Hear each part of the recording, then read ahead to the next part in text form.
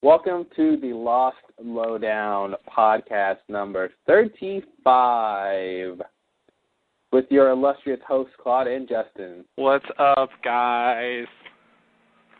Wow. It's been a long time since we've had a podcast out. Yeah.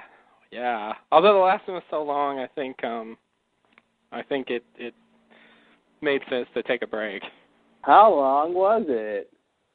It was so long, you need a to carry it. Oh. That was bad. Or listen to it. I don't know why you would carry it. So long that you would need 20 CDs to burn it to a CD. I don't know if that's true, though. It might be. I don't know. No, you probably need... A CD is like an hour. You probably need like 13 CDs. Maybe 13. 12. Well, a CD is 70 minutes. Technically. Get it straight, Buster Brown. Yeah, so maybe 11 CDs. All right. All right. So your exaggeration, I don't know. Anyway. So we're talking about Season 1 favorites, Part 1 of our Season 1 favorites. So today we're going to be talking about Justin's favorite, Raised by Another, Claude's pick, Solitary, and the fan-voted favorite, Walkabout, with, as of recording, 51 votes out of 129, which for you mathophiles out there, that's 40%. That's me. That's you. You're a mathophile. Mm-hmm. So, I don't know, I guess we'll just start. I don't know, I feel like it's been so long since we've it has. addressed the audience. I feel like we need to catch up. I know, so much has happened since we last left you. Yeah, not really, though. Yeah, well, whatever. I wanted to say it. Yeah, kind of thing you say, but not the kind of thing you mean. Mm-hmm. Like, I love you. Ooh. Ooh, you like that one? Ouch. Nice. That was a good joke.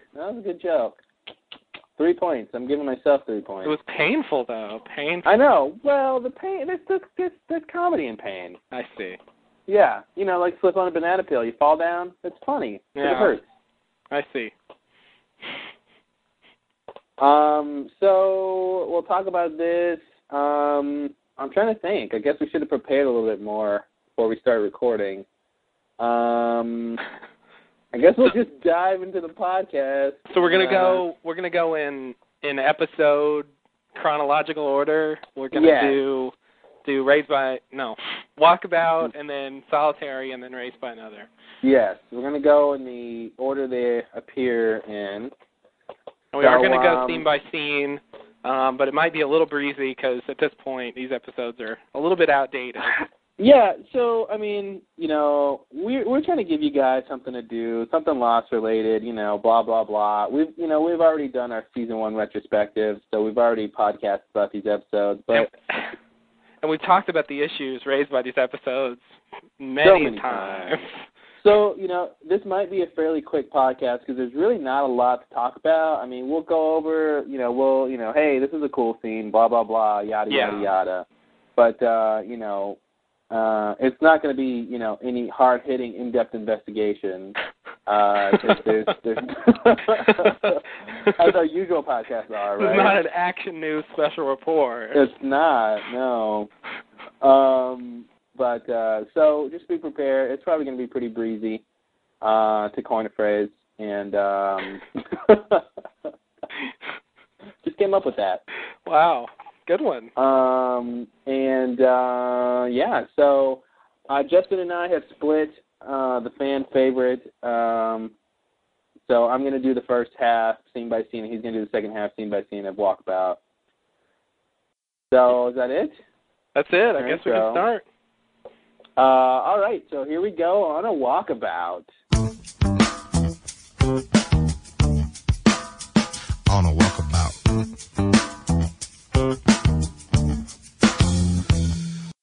So, first scene, we open on Jonathan Locke's right retina.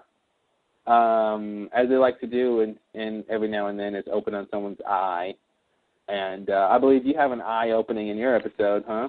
Yes, I do. Yeah, that's good. So they were really doing that in season 1. It was a thing. They really were. No, it was a thing. A motif, if you will. Yes. French. Right. So Locke wakes up. You know, this is a flashback. This is the plane crash, the original incident that started it all. Mm-hmm. And Shannon's screaming, Jen's yelling, all the kind of chaos, blah, blah, blah. Mm-hmm. Locke sees that he can move his toes, and he's like, whoa. All right, that's it. End of scene. Happened. Great job, Terry. Great job. We flash forward to Vincent barking, waking everyone up. Something's in the jungle. Ooh. Not in the jungle, actually, in the fuselage. In the fuselage. Thank you. And and it's not Sawyer, jackass, as Sawyer pointed out to Jack. I remember that being, I loving that little exchange of, oh, it must be Sawyer. Mm-hmm. He's the only one who'd be rallying around. But no, Jack, it's not Sawyer. So Jack approaches, Jack, and they kind of all approach, but Jack is sort of in the front with like the world's smallest flashlight. And it was a small flashlight. It was really small, and like Sawyer had a bigger flashlight. Yeah. Wait. At least that's what Kate says. Ooh. Ouch. You know, any opportunity for a joke, we're there. Mm-hmm. Sawyer has a bigger flashlight.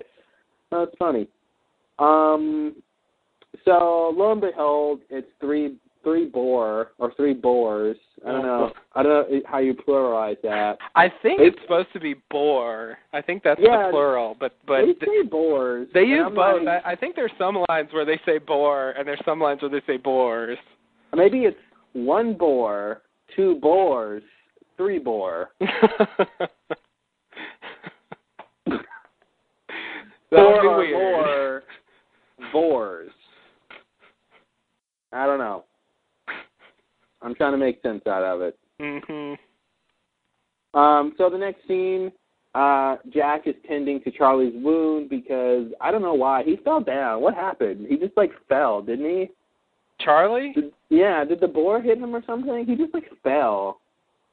I'm guessing it's from a previous episode. The one, I don't remember what happened, though. I thought it was from, oh, jeez. Sorry. I can't one of us has to watch the episode. I do remember, well, no, I don't even remember that scene. I do remember, oh, wait, no, I don't. No, I just remember in the previous scene when the boar, they scare the boar and then the boar start running, and then Charlie falls for some reason, and then in the next scene he's being tended to. So I figured something happened. Okay, you're probably right. Anyway, who cares? Because he had an episode 2 before this. I was thinking maybe that's when it happened. No, that's not even true. This is Walkabout. What am I thinking? Never mind. You're right. You either need to stop drinking or drink some more. Whatever's going to make you right again. No, you're right. Yeah, I guess he fell down and hurt himself. He just fell from there. I think he just slipped on a banana peel and fell. Mhm. It's Charlie. So Jack wants to burn the dead bodies, and he says, "Hey, they're looking for us in the wrong place. It's been 4 whole days." Oh, guys, it hadn't been that long yet. Oh, I'm 4 days. Oh. It's hard to sympathize. You guys have no idea. Oh, just like that line Hurley says, I don't remember what episode. Is it this episode? What was the line? Something about I forgot. Oh, wah, wah. Wow. It was basically something about how there's a lot of danger on the island. He's like, and there's a monster. And yeah. No, that's the golf thing. That's in the next episode. It's solitary. Okay. So we'll get to that. Yeah. So let's see. So basically, Jack decides they're going to burn the bodies the next night. He wants, the fire to be lit so that people could see it at night. So Next scene, we got Kate and Saeed talking. Saeed is trying to make something to locate the tower where Danielle's signal is coming from. If you ask me, I don't think they'll ever find it. And Kate wants to help, of course, because she has nothing else to do. Right. Like usual. Like a woman. No, I'm kidding. Ooh, women. Take them or leave them. What does that mean? I don't know. I don't know either.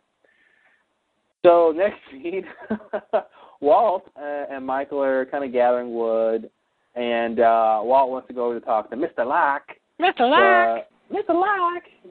But Mike says no. Next scene, we got Sawyer and Hurley. What a scene. I know, right? Some of these scenes are like blah. But, of course, they're blah in retrospect. Yeah. Next thing we got Sawyer and Hurley. They're arguing over something in a backpack. Boone tries to help, but he gets a stay out of it, Metro. And I remember when that first came up, and we were trying to figure out who he was talking to or what he meant by that. And some people were like, oh, he's talking to Jack. Because Jack is like a police officer, and he's calling him Metro, like, right? Isn't that what people said? I believe that was the hypothesis, yeah. Yeah, it was weird, but he's obviously talking to Boone. Yeah, I agree. And the illustrious Ian Somerhalder. And Jack comes and breaks it up, and we find out Sawyer has the last of the peanuts. Because when you're really hungry, you know what fills you up? A package of peanuts. Peanuts are filling. I will throw that in. I don't think they are. So basically we find out that there's no more food, and then Saeed reassures everyone that there's plenty of things to eat on the island, like boar, Locke says, as he steps up and throws a knife at Sawyer. Locke suggests that they go hunt the boar, and he gives his whole spiel about everything, and that he, explains that he knows about boar and razorbacks, obviously. I think it would have been great if when he threw the knife, it went right in Sawyer's head, and he killed him right there. That would have been pretty. That would have been the first big Locke foible. Yeah. Did I do that? I was supposed to demonstrate my throwing prowess. No, I think it would have been better if he threw it and it went into his neck. That way Jack could save him, but he almost died. Oh, okay. And then Sawyer could hate Locke forever until Locke lets him kill the real Sawyer. And then what are we gonna that would eat? mean that. We'll eat you, bitch. We'll eat you. That's kind of stringy. It's one of those scenes of it has a lot of impact, but Locke, don't do that. What are you doing? Why are you throwing a knife that was back when I don't know what. I don't even know what. I don't know. That was when he was cool, but just because we didn't know much about him. Yeah, exactly. So, he shows his case of knives and everything, and basically, hey, we're ready. We can go do this. And speaking of the case of knives, where are they now? Oh God, I don't know. I don't think we ever saw those knives again. So anyway, the only other thing I wanted to mention in this scene is that Jack has gray hair in his beard, which I never noticed until season 3 or something. But it's there from the beginning. Yeah, I noticed it too when I was watching these. Yeah, so he was always old. Yeah. But he Sawyer got grayer, I think, though. Yeah, Sawyer got grayer. So next scene, flashback, Colonel Locke gets a call from GL-12. And this is the scene where, for a good half second, you think Locke is somebody who's really crazy and important. And then Randy comes by and shoots down that dream, like he shoots down many dreams. And we realize he's just a guy working in an office. A box company in Tustin, California. Yes. So next scene, we've got Jack and Kate talking. He asks Kate why she always wants to go trek when, trek to danger. And, she tells Jack that she's really going to go help Saeed with Saeed's triangulation. So, she's going on the boar hunt. Going on a boar hunt. Oh, God. Yeah, that again. Can't go through it. Can't go through it. God. I guess we'll have to skin it. So she says she's really going to go help with Saeed's triangulation. And she also says she's a vegetarian, which, is that true? No. I didn't think so. If she is a vegetarian, she doesn't observe her habits. Yeah, because I thought I'd seen her eat meat before. She ate bacon in the previous episode, tabula rasa. Oh, wow, bacon eater. So when she goes to the one-armed Australian farmer guy's house and he gives her breakfast, there's bacon there. And she's eating it. Well, that wasn't Kate. I think, oh, right, I forgot. That was Annie. That was Annie. Annie eats anything. Annie's an omnivore. I think it was just a snappy one-liner. It's not true. Yeah. By snappy one-liner, you mean a lie? She never brought it up. With Kate, it's a fun line. Bold-faced lie.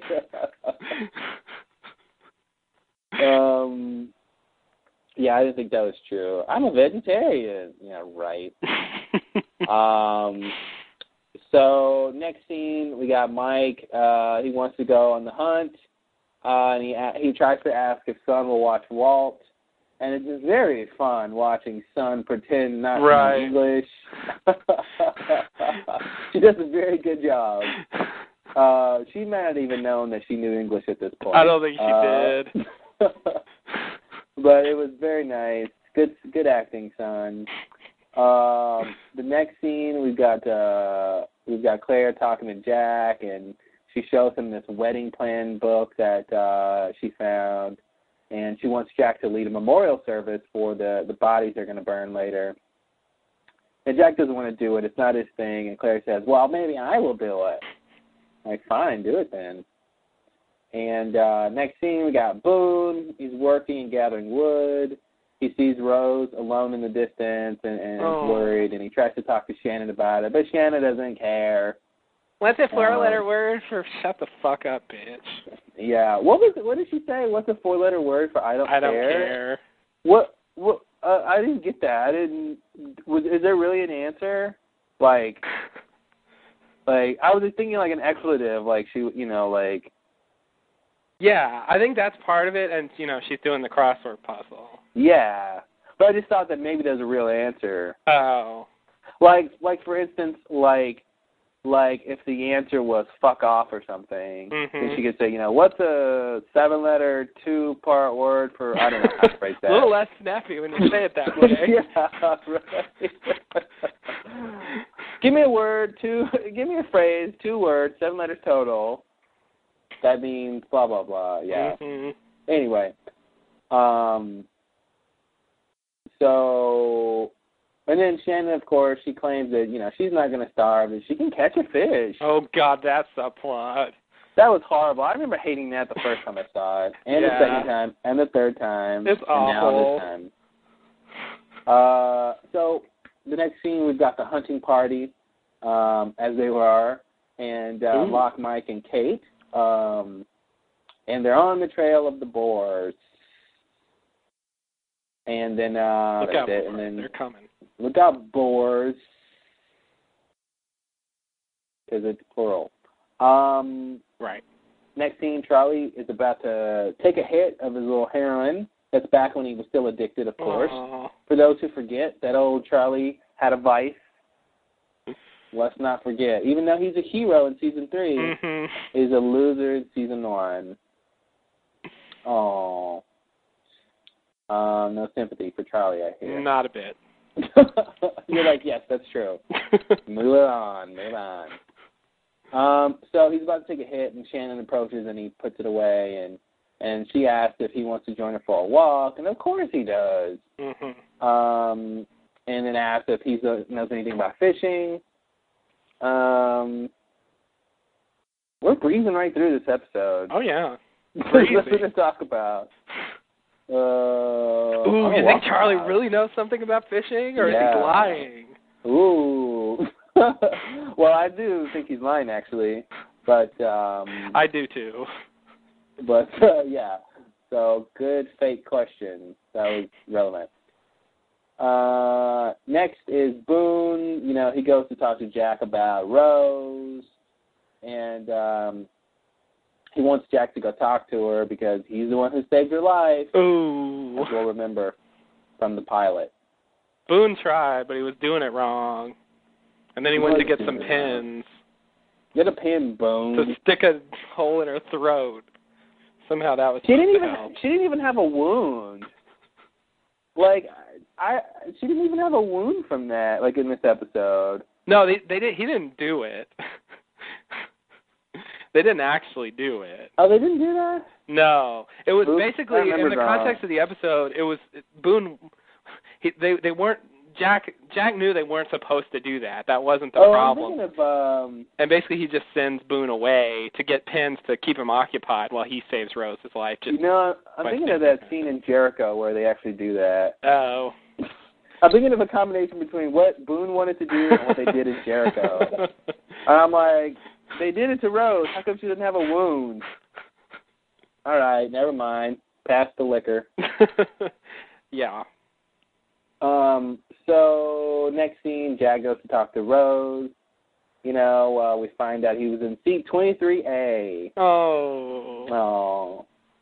And that's about it. And then the hunting party. We cut back to them, and Kate and Mike are kind of making small talk. And then they come up on the boar. Locke tries to give signals to everyone, you know, how they're going to corner it, and then Mike makes an outburst, and then the boar comes running out and attacks him. Locke falls on his back and can't move his legs, so we, oh no, what's going on? So next scene, flashback, Locke is playing a strategy board game with his friend GL12, and during lunch, Randy comes in, starts antagonizing him. Locke tells him that he's going to go on this walkabout, and Randy doesn't think he can do it. I mean, why not? He's a normal, able-bodied, non-paraplegic man. Why can't he go on a walkabout? This is Randy's, I think this is Randy's biggest asshole scene, because he's telling this paralyzed guy in a wheelchair, you can't do anything. Like, oh my God, that's ridiculously heartless. Like, the other stuff is almost standard, asshole boss stuff. But this is, taking it a step further, looking at his file and, finding things to insult him about. Yeah. It's beyond the beyond ordinary. Yes. So anyway, I just wanted to say that he's really an ass in this episode. Yeah, it's a little much. I wonder why he seems to just hate Locke. Yeah. Like, something about Locke, I mean, maybe it's just there's some sort of discrimination he has against, disabled people or something, and he just wants to make Locke so miserable as much as he can. But it's a little weird, but that's Randy. That's Randy. Then Locke, of course, gives the very awesome, "Don't tell me what I can't do." Yeah. God, I hope we don't have to hear that anymore this episode. Let's wait and find out. So, and in this scene is also the first scene first time we hear about Helen. Which is, we know who Helen is now, but we know all about Helen. So I'm going to toss over the reins of this to you, because that's the end of my notes, and that's time for you. Okay. Yeah, that was very quick. 20 minutes, 15. All right. Well. So we're back on the island. Kate and Michael and Locke are in the jungle. Michael's hurt. He got scraped or by the boar. Gored, please. Gored, okay. I couldn't think of the right word. Kate is sort of tending to him, and Locke is lying on the ground. Kate stays with Michael, and Locke goes to get the boar. And then next scene, we have Hurley and Charlie trying to fish with a makeshift spear, and laughs and fun ensue. And the next, as only the two of them could do. Right. Next scene, Claire gives the Nadia picture envelope to Saeed, and Saeed looks at the pictures. Now we know all about that whole situation. Yes, quite clear. We've seen lots of Nadia. We've seen lots of Saeed, what he did afterwards, the whole thing. Mm-hmm. And I guess one of our episodes explains more itself. Okay, so the next scene, Jack and Rose sit on the beach. Rose explains why she has Bernard's ring on a necklace, and Jack tries to talk Rose out of her moping state. And then we cut to Locke hunting the boar, and then we move to a flashback. And Locke's sitting on the bed, and he's talking to someone he's calling Helen, but he's actually paying her to talk to her, to talk to him. Yeah. He tells her that he told Randy off, which he didn't. And I think in Locke's world he did. he definitely stood up for himself to a certain degree, and he didn't really back down. And Randy just kind of left, so he didn't. You know, what are you gonna do? But I could see Locke thinking if that's the best he's ever done, I could see that Locke feeling like that was a victory. Yeah, I guess so. Maybe that's more than he usually sticks up for himself. So yeah, to him, that's a big victory. It's so sad, Terry's a good actor. It's so sad watching Randy pick on him. Yeah, and just because you just I don't know, something about his face. He's got a kind face, and it's like, why are you so mean to this guy? Yeah. Like, what has he ever done to you? He's an old guy working in an office. Like, leave him alone. Yeah, I know. Sad. And the guy's paralyzed, and you're like, and then about when you find out that he's paralyzed, then it's like even worse. Yeah, that's the thing. Even if he wasn't paralyzed, it'd be like really mean. Like, but yeah. The fact that he's mocking him about it, I mean, Jesus. So yeah, okay.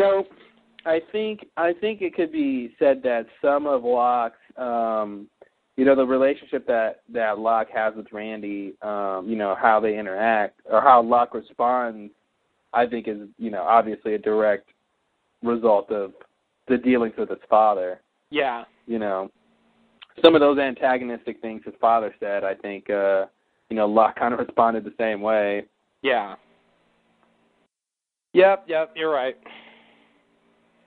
Of course, we don't know about that yet. No. Locke has a father?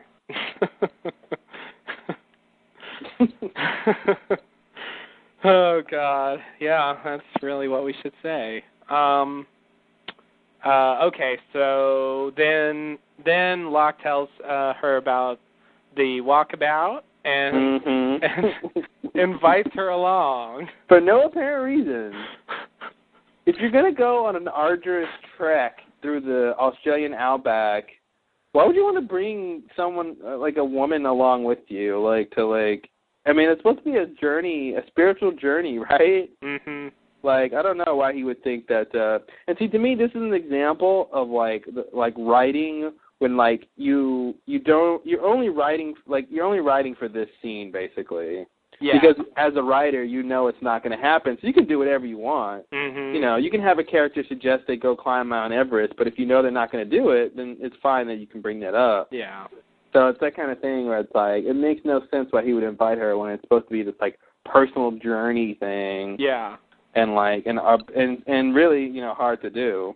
And it even more doesn't make sense that he's talking to someone he's paying to talk to him and has never met, presumably. And to imagine that she's going to come with him, Yeah.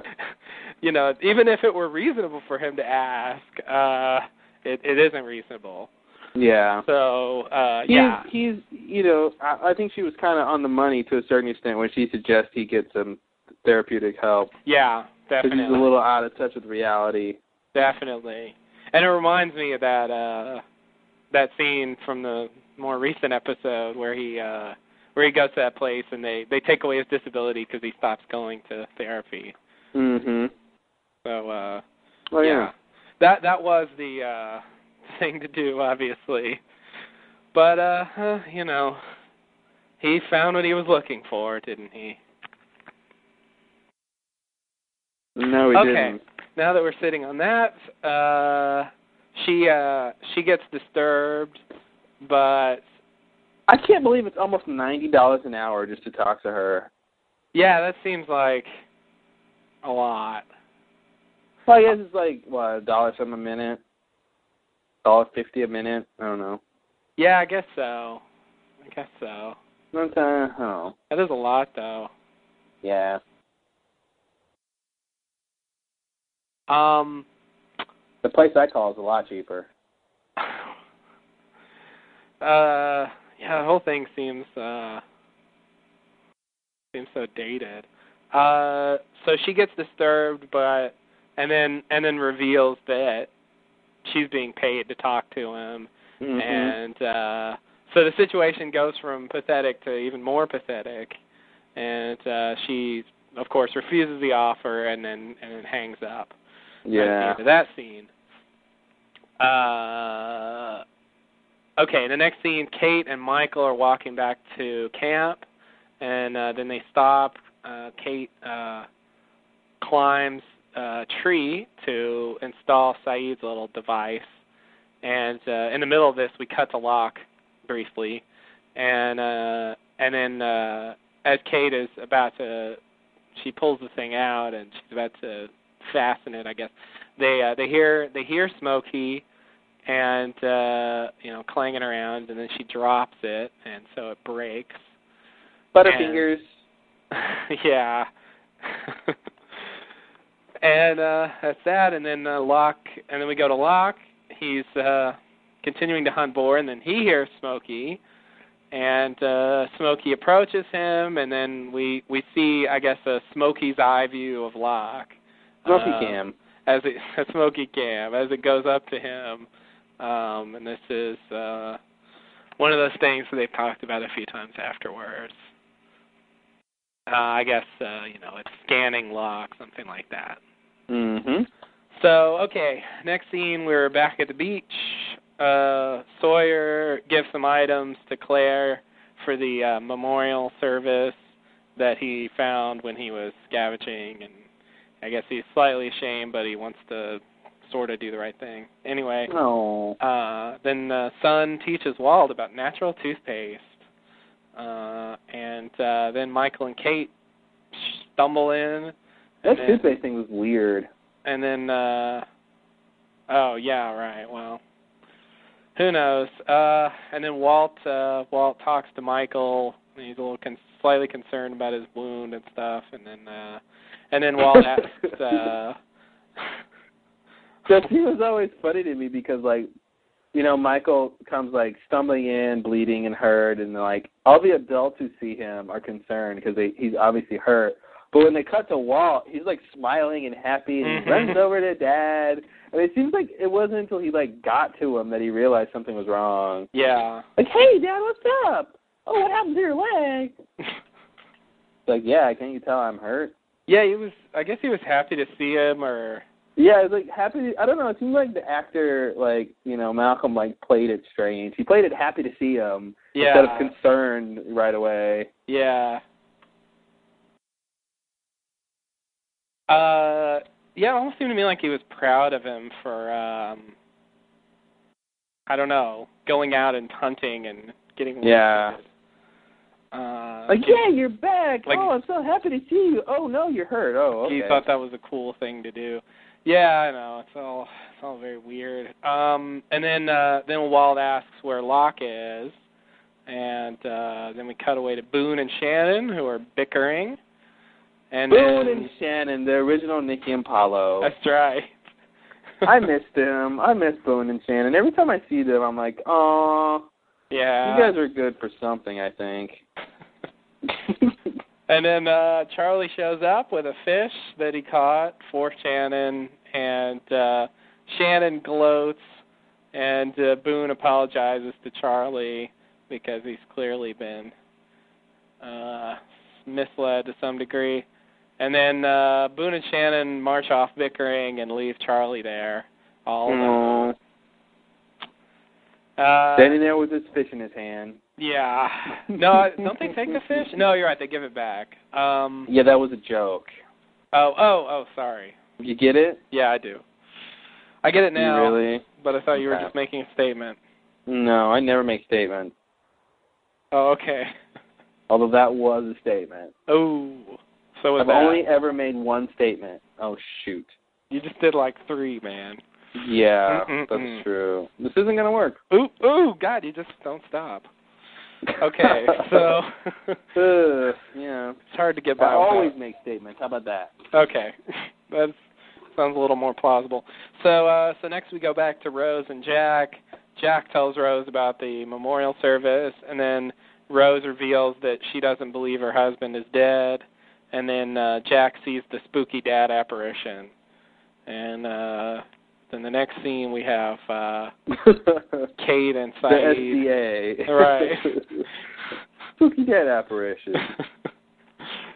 And it's a setup for White Rabbit, of course. And Kate, in the next scene, Kate gives Saeed back the broken device. Saeed, I love that. Here's your pile of shit. Sorry. And Saeed's like, oh, okay, no problem. I could just take this and I can throw it on the ground because it's all useless. Yeah. So Saeed's frustrated, but then determined to try again. Jack shows up, and Kate tells Jack that Smokey was headed for Locke, and pretty much says Locke's dead based on what happened to the pilot. And as Jack and Kate talk, he sees his daddy again, and Jack follows, and the place where he falls into, Locke comes out of the bushes with a boar in tow. Now, do you think that means anything? That like the SDA kind of led him to where Locke was? I don't, but I mean, what do you think that could mean? I just think to me it's just strange. I don't know. It's just a strange thing. I don't know what that could mean, like, because I mean, the apparition is supposed to it's Smokey, right? Yeah, that's who it should be. So Smokey led him to I don't know. I don't really know what that Smokey means. Or the island. Yeah. Or Jacob, or it's not entirely clear, but I would say probably Smokey. But I just I mean I think we speculated about this the last time, and I don't know, it's leading Jack there. I mean, it doesn't really matter. Locke would have made it to the camp eventually. Yeah, it to me it seems like the kind of thing a dog would do. Hey, follow me to something interesting. Mm-hmm. And like, here's something interesting. Locke catching a boar. Yeah. I don't know. Yeah, maybe so. Maybe that's the idea. But I don't know either. Or maybe Smokey didn't even know Locke was going to be there. I don't know. Yeah, who knows what Smokey knows. Because I think it's pretty much that same kind of area, or at least the scene looked like that in, I guess, White Rabbit when he actually gets closer to the dad, right? Yeah. And he kind of goes into the, like, right from the beach to the jungle. Right. And, like, sees him. And so maybe he was going to present himself there, but then Locke showed up. So maybe that's all that was. Yeah. Although Kate was in tow. Yeah, that's true. I think it probably just wanted to show itself to Jack by himself. Yeah. But who knows? Maybe only Jack would have seen it. Oh, yeah. Could be. You never know with those things. Sometimes you never know. Sometimes everybody sees the vision, and sometimes nobody does. You never just. It's all up in the air. Rich tapestry. Right, rich tapestry. So, so the next scene, Claire reads off some things from the plane for a memorial service. Basically, whatever she knows about the people she's talking about, which is, whatever's on their passports or whatever. various things. Charlie sneaks a little heroin, little bumpy bump, and then he goes to the service, and Kate asks Charlie about Jack, and then we go to Jack, and he's sitting all by himself, away from the group. What's his problem? What's his deal? Jack's deal? Yeah. I don't know. He's just being a bitch. He's just. Well, that's saying. Is he just uncomfortable with death? Is that the idea? Like he couldn't save those people or something, or what's his? Why is he? Is it just an emotional situation he can't handle, or is it just like the fact that it's death he can't handle? Yeah, maybe. Oh, I got an idea. What? I just asked you to answer. What if he's thinking about his dad? Yeah, like that's part of it. Like his dad's kind of one of the people who, was dead on the plane, kind of. Right. So maybe that's the. I think that's plausible. So if he was going to say something about those people, he felt like he had to say something about his dad, maybe. Yeah, maybe. He was on his way to a funeral. Yeah. So it's kind of like a funeral for his dad too. Yeah. Maybe that's what that's supposed to be. I think that might be. I think the other part of it is like when Claire comes up to ask Jack to be the one to speak at the memorial. I got the sense it's partly that and partly what he struggles with in White Rabbit, which is not really wanting to be the leader. Mm-hmm. That feeling that this. I don't want to be the leader. I just want to be in charge. Feeling that Claire coming up and asking him to do this is indicating that she sort of looks up to him and maybe feeling that other people do too, and kind of not wanting that leadership role. Yeah. He wants it. He just doesn't want it because he made the decision earlier. No, we're gonna burn the bodies. That's what's got to be done. I'm not going to talk to anybody else about it. We're not going to vote as a group of 40-something survivors. I'm going to make the decision. Like. He wants to go and make these unilateral decisions, but when somebody asks him to step up to do something, he's like, oh, no, not me. It's really weird. Right. And it's funny. It's that kind of, like, contradiction that makes him more realistic, but yet more unlikable. Right, yeah. Yeah, he's definitely a bitch, but I think, I think that's part of the problem. It probably is mostly the dad thing. Yeah, I kind of forgot that the whole idea that he was basically on his way to a funeral before all this happened. Yeah. So he still got that on his mind, and he's never been able to deal with that. So that's probably what that was. Yeah, I agree. They should have put that in the captions or something. Jack thinks solidarily about his father. We don't know yet. To the pending funeral. So maybe the idea is we see that, like, what's Jack's problem? And then the next episode we're supposed to realize. Oh, is the next one where we realized the whole thing? Yeah, the next one is White Rabbit, where we find out about his dad, and that's what he's doing in Australia. So, so that makes sense. It's really close. Yeah. So, anyway, I guess I'll go back and look at my notes again. Okay, right.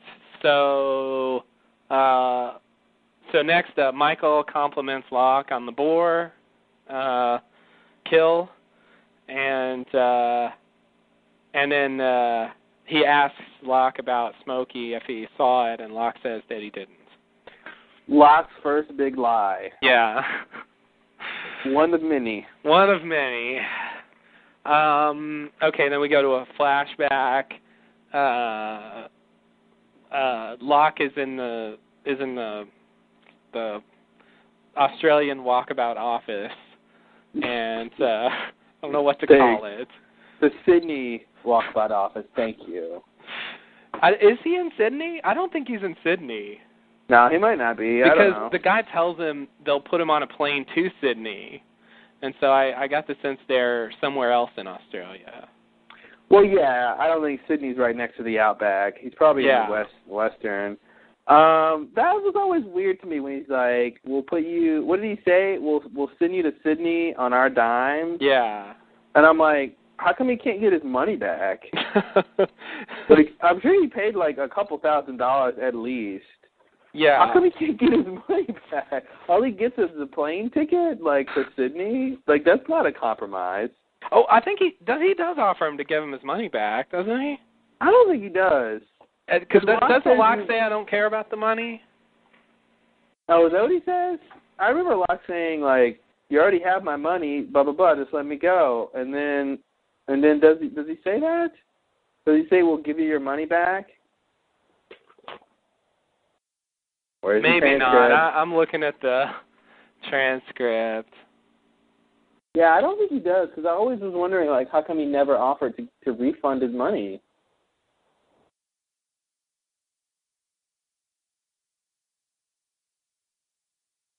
Yeah.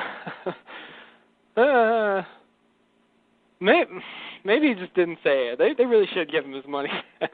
Yeah, right. It's not as though they've lost anything. Yeah, right. I can get you on a plane back to Sydney on our dime. That's the best I can do. Like, I can't give you your money back, and I can't let you go. Yeah, I don't know. Maybe he just didn't say it, but that's the thing. I feel like he means that and his money back. Like that's what he can do extra. Yeah. Yeah, maybe that's what he means. That's the sense I got. But yeah, you're right. When he says he doesn't care about money, he's talking to the phone sex Helen. Yeah. That was the line when she said, "Oh, you have to try. I don't care about money." So anyway, yeah, I got that mixed up. It was also weird how she said you can't afford it. Yeah. I'm like, I'm sure she knows where he works because he probably told her. But I guess the idea is he's called so much. Yeah. 8 months. 8 months worth of calling. I mean, that's a lot of money. Yeah, that's a shitload of money. At $90 an hour. She probably got a promotion. Oh, yeah. Good for her. You're doing good with this John Locke guy. Keep him on the phone as long as possible. That's the real triumph of life. Hey. All right. So continue. So right. So anyway, the guy tells Locke that he can't go because of his condition, and then we get the reveal that Locke's in a wheelchair. What the fuck? And then he fires off another, don't tell me what I can't do. Don't tell me what I can't do. Don't tell me, ever. And the music swells, and it's all very dramatic. It is. A great scene, but, when you've seen it 6 or 7 times, it loses a bit of punch when you know what's going on. But the first time it was great. So, yeah. So I understand why people like the episode. Okay, so then we go back to the toe wiggling scene during the original plane crash, and we get to see a little bit more crash flashback from his perspective, stuff that they didn't show, and so now we understand why they showed that at the beginning of the episode. Yeah. And then we go to Locke in the present on the island, and he looks on at the service, and he sees the wheelchair, and then he smiles a little bit, and that's it. As he's consumed by flames. They did they do something with the camera and the flames fill the frame?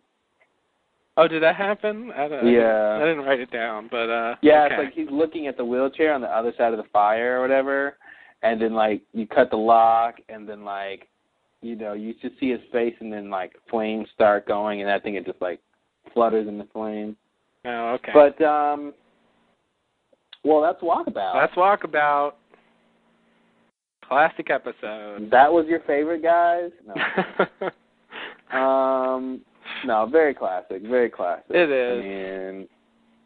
Because before this, what? It was just a pilot, right? The pilot and Tabula Rasa. Yeah. So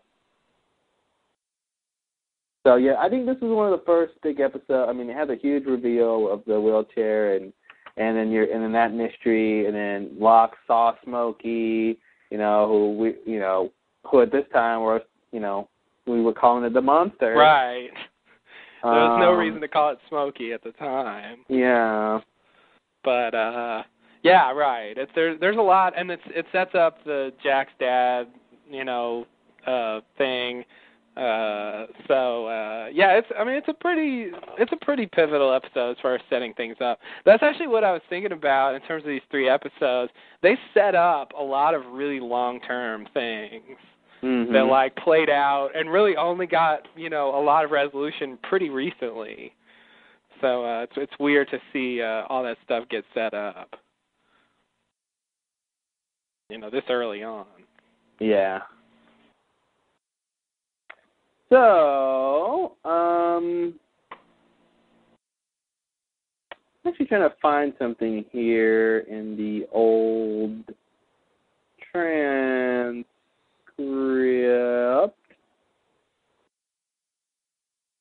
Can't find it, so it's not going to help. What are you looking for? I'm looking for this thing Hurley said. But this thing doesn't have Hurley on here, so never mind. But, all right, so we're going to Solitary, huh? That's the next one. That's the next one. Yay. Yay. I can talk more. I love that. Open my notas here. All right. So, Solitary. No song for that one. No. And when it starts, first scene, we got Saeed on the beach. He's looking at pictures of Nadia. He happens to see something out of the ground. Oh, a little backstory. So, in the previous episode, and correct me if I'm wrong, he basically tortured Sawyer because of the whole thing with Shanna's medicine, right? Yeah. So he felt bad about that because, as he said, he had promised never to torture again, and then he was forced to do so to help a young, beautiful woman. Right. And who, as we all know, she just needed to breathe, right? That solves everything. And literally. Literally, it's true. Literally, she just needs to breathe. And so he decides to go off and think and be by himself and sort of ostracize himself, as well as map the island, which was one of his goals, which I forgot until this. So did I. Until the thing at the end. But anyway, so he happens. So he's at the beach. He's however far from camp, and he sees something sticking out of the ground. He goes over to it. And lo and behold, it's a cable going into the ocean and going into the jungle. Where could that lead? As a wild guess, I would probably say it goes to an underwater station called the Looking Glass. Oh. Interesting theory. Yeah, I just kind of thought of that, made it up, Mm-hmm. I don't know. It's a good one. You even got a name for it. Yeah, well, I'm a big Lewis Carroll fan, so if I was going to name an underwater station something, that's what I would name it. Okay. Especially one that had wormholes. I was going to say, why would you name it that? But that explains it. The wormholes. Wormhole. Wormholes. So he gets the cable and he decides to follow it into the jungle. And next scene we've got Jack. He's changing Sawyer's bandages, and Sawyer tries to lay a guilt trip on him for letting Saeed attack him in the first place. Torture him in the first place. Kate. Next scene, Kate's worried about Saeed. Been gone for 2 whole days, and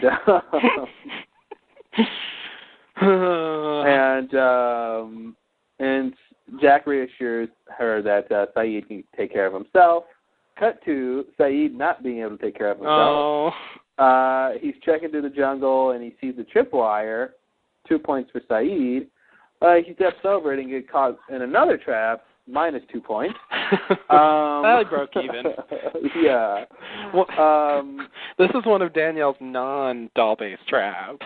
This is before she found the stash of dolls, or wherever she got her dolls from. Oh, right. The doll supply. I don't think she'd found the dolls yet. And I do want to talk about our old friend Russo. We will have an opportunity to talk about her quite a bit in this episode. Absolutely. And I want to talk about specifically why is she making traps. I don't think we've ever talked. Have we ever talked about why she's making traps? I think we just assume that's what she does is make traps. Yeah, it's one of those things where she's always done it. I've never really questioned it. Yeah, I mean, you don't question the sun on why it shines light. Exactly. Yeah, it's just she makes traps. Yeah, she's a trap maker. Yeah, she that's makes a good traps. Point. I could make a few guesses as to why she might be doing that in terms of the story, but should I do it later? I don't care. Okay. So, maybe to trap others. Well, now, as devil's advocate would say, why would she want to trap others when we know that she's only survived this long on the island by staying out of situations? Don't bring up like that this. line. That line is the death of her. Just makes her look silly. Everything she does. I know. Oh God. Yeah. Well, I'm just basing that on that's how she caught Ben. Who's Ben? You mean Henry Gale? Sorry. What am I saying? Yeah, Henry Gale. That's how she caught Henry Gale. We should totally only talk about the episodes in relation to their seasons. So when we're in season 2, all we can say is, Henry Gale until we get to the Ben part. That'd be funny. What is he doing? I wonder why he's on the island. Did his wife die? How did she die? God, man, we spent a lot of time being wrong, asking really wrong questions. Yeah. Ooh, maybe she had the sickness. Yeah, maybe the wife had the sickness. Oh, man. The wife wasn't even on the island. That was a big load of shit. Yeah, he doesn't have a wife, number 2. So what were you saying about old D, that she's trying to trap others? Yeah, that's one theory. Because I hear them whisper. Another theory might be trapping animals for food. No. And that's it. I think that's all. The wire. See, to me, the wire trap, the tripwire, I should say. What is it called? Tripwire. Sounds right. Mhm. That doesn't seem like an animal trap to me. But I guess an animal could get trapped by that. The actual pressure plate thing, I don't know what she rigged up with that. He put his foot on something. I mean, that's some crazy rigging. You know what I mean? Like, you put your foot on this thing, and then this rope grabs you, and yeah. And then, okay. So anyway, that's the thing we're talking about. Yeah, that's Charlie's, that trap that he stepped on really recently, the one that, killed him. Yeah. That was another one of those where he stepped on it, and it triggered the thing. I don't know how she's doing that. Was it what was it? A dart or it wasn't a knife? It was right? it was like a stick arrow. It's like an arrow. Yeah. How do you rig something like the only way you could get an arrow to fly that fast, any sort of thing like that, would be some sort of bow-like device. Yeah. And you'd have to rig it, and then hope that the rustling of the trees and no other animals would screw up your rigging.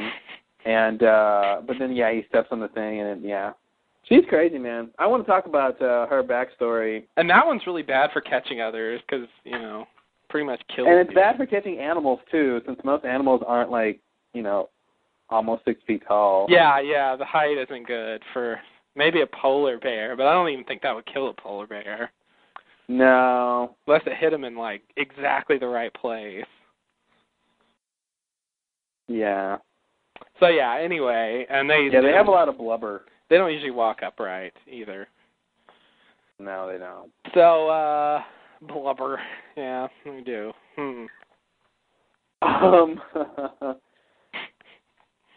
So anyway, he steps over and he gets and then he gets caught in the other trap, or in another trap, however you want to say it.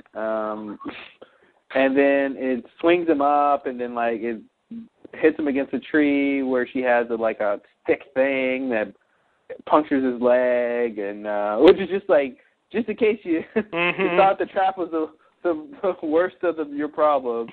Here's a hurt leg for you. So we fast forward. Yeah, it was a bonus. Fast forward, he's been hanging up there for a while. I'm asking myself, he doesn't have a knife on him so he can cut himself down? Like, he's just, I don't know. Saeed, you're crazy. You don't have a knife? Locke had a whole case of them a couple episodes ago. Yeah, well, it's been a few episodes. They're gone now. They're back in the prop closet. So anyway, someone's there. Ooh, who is it? And of course he needs to get trapped for the plot. So yeah. Someone cuts him down, and then he passes out for no good reason.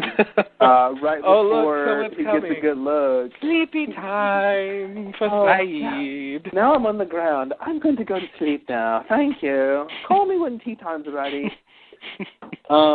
I guess the idea is that he's been bleeding or something. Yeah. Although I should tell you, not that I'm a doctor, but if you're hanging upside down and you've got, a leg injury, you're not going to bleed too much because of the pressure.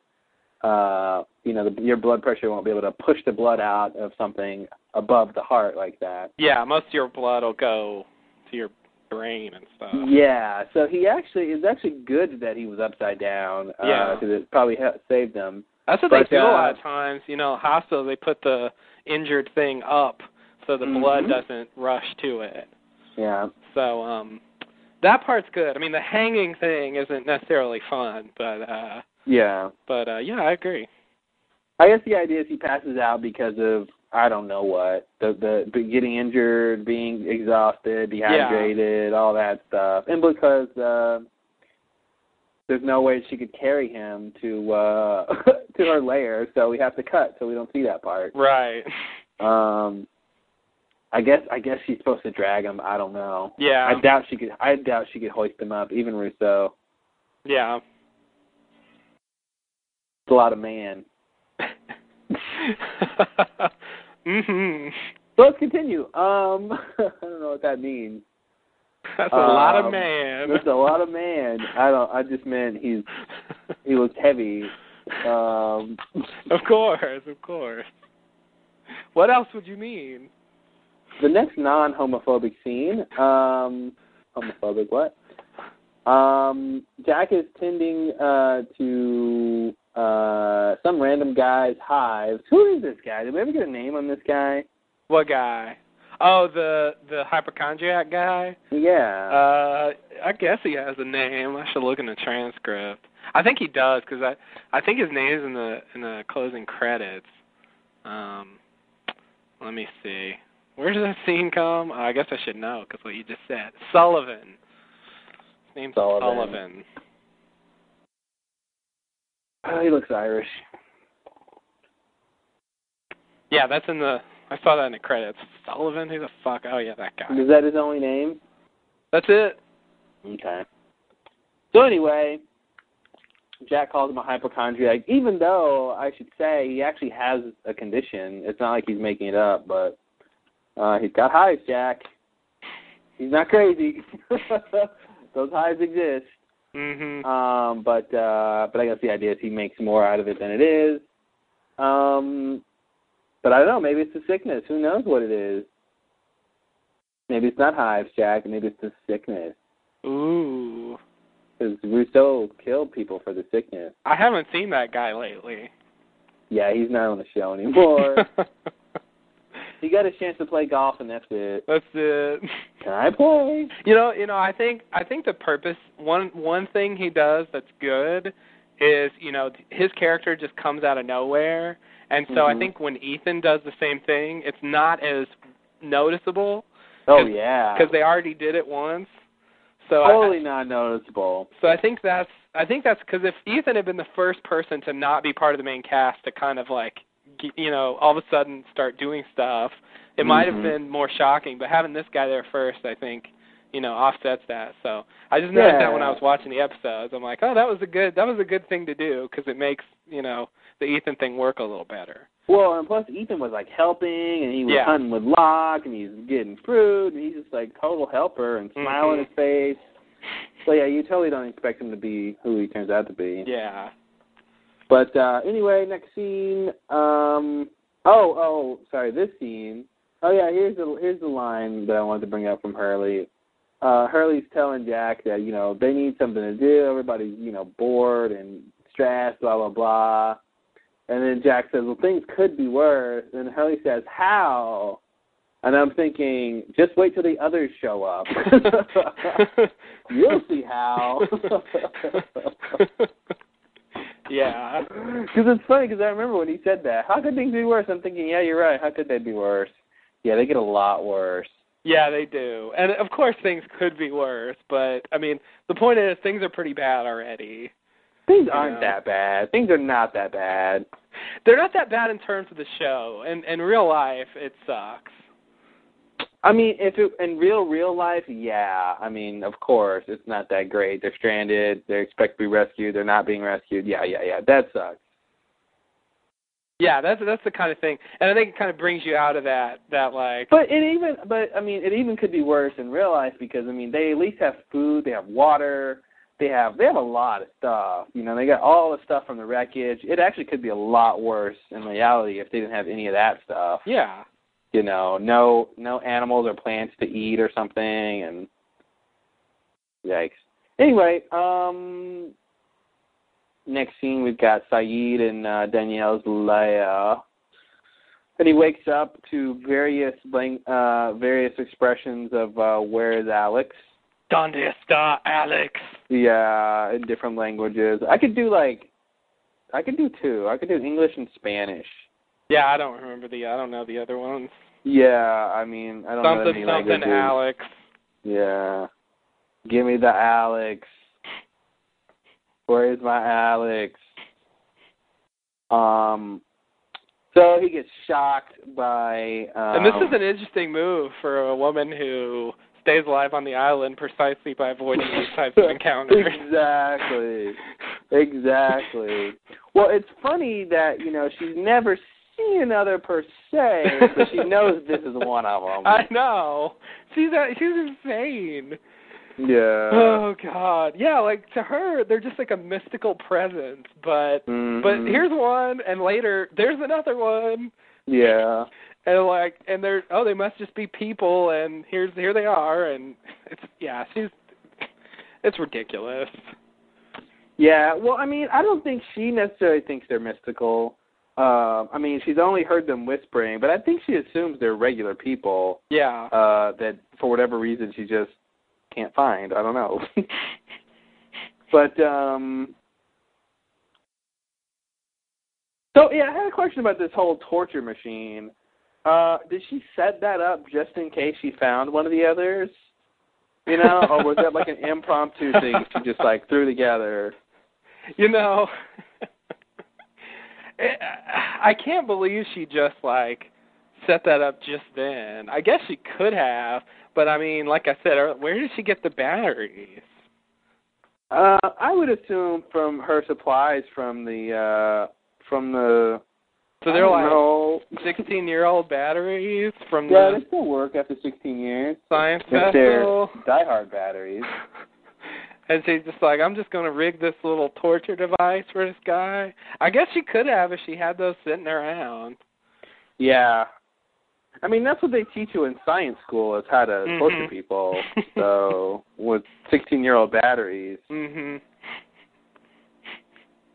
At least that's what I heard. So anyway, I forgot about that because I think at some point I questioned how she got power down there, but in this episode they reveal it's from the batteries. Yeah, is that what that's supposed to be? Yeah, I guess so. I assume the batteries were powering, obviously, the machine, the torture chamber, But the lights and stuff in there, I guess, supposed to be batteries too? That's what I assumed. How did she even build that place? What was that place? That was a really sophisticated version of that thing Alex made. See, Alex, this is a real way to do it. Learn from your mother. The little things you made, that's child's play. That was just a hole in the ground. Yeah. This is a home. This is a home. Yours is a little child's fort. This is a home. Yeah, it's weird. I can't imagine that she somehow dug out a hole that was at least 12 by 12, right? At least. If not bigger than that. Oh, yeah, it was big. It was pretty big. It was a good size room. And then, but weren't the walls, cement or something? I thought there was, stucco on the wall. I don't think so. I saw some wallpaper. Yeah, I mean, it's pretty ridiculous. And it looks to me like, she's got a lot of shit in there. I got the impression that she lived there, which makes me wonder, where does she live now? Well, I got the impression she lived there, too, until she blew it up. Yeah. So I think she just made another hole somewhere. You think she's got another place like this somewhere? That's something I can think of. Yeah.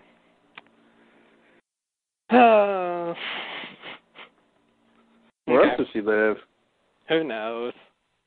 I just never thought about it. She just sort of comes out of the woodwork occasionally. I'm like, where are you living? Are you just literally out of the woodwork? Sleeping wherever? Yeah, it really is literally.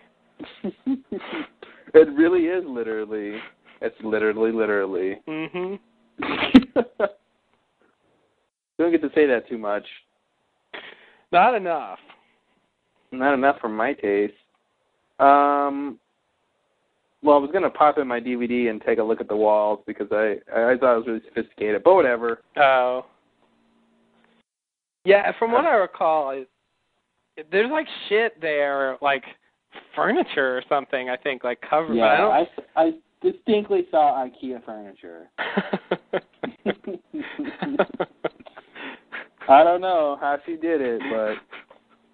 Yeah, that table that Saeed fixes the thing at, the chair he's sitting in, where did she get all that stuff from? I don't know. But it's probably easier for her to put it together since she speaks a lot of languages. So right. Got some instructions. Yeah.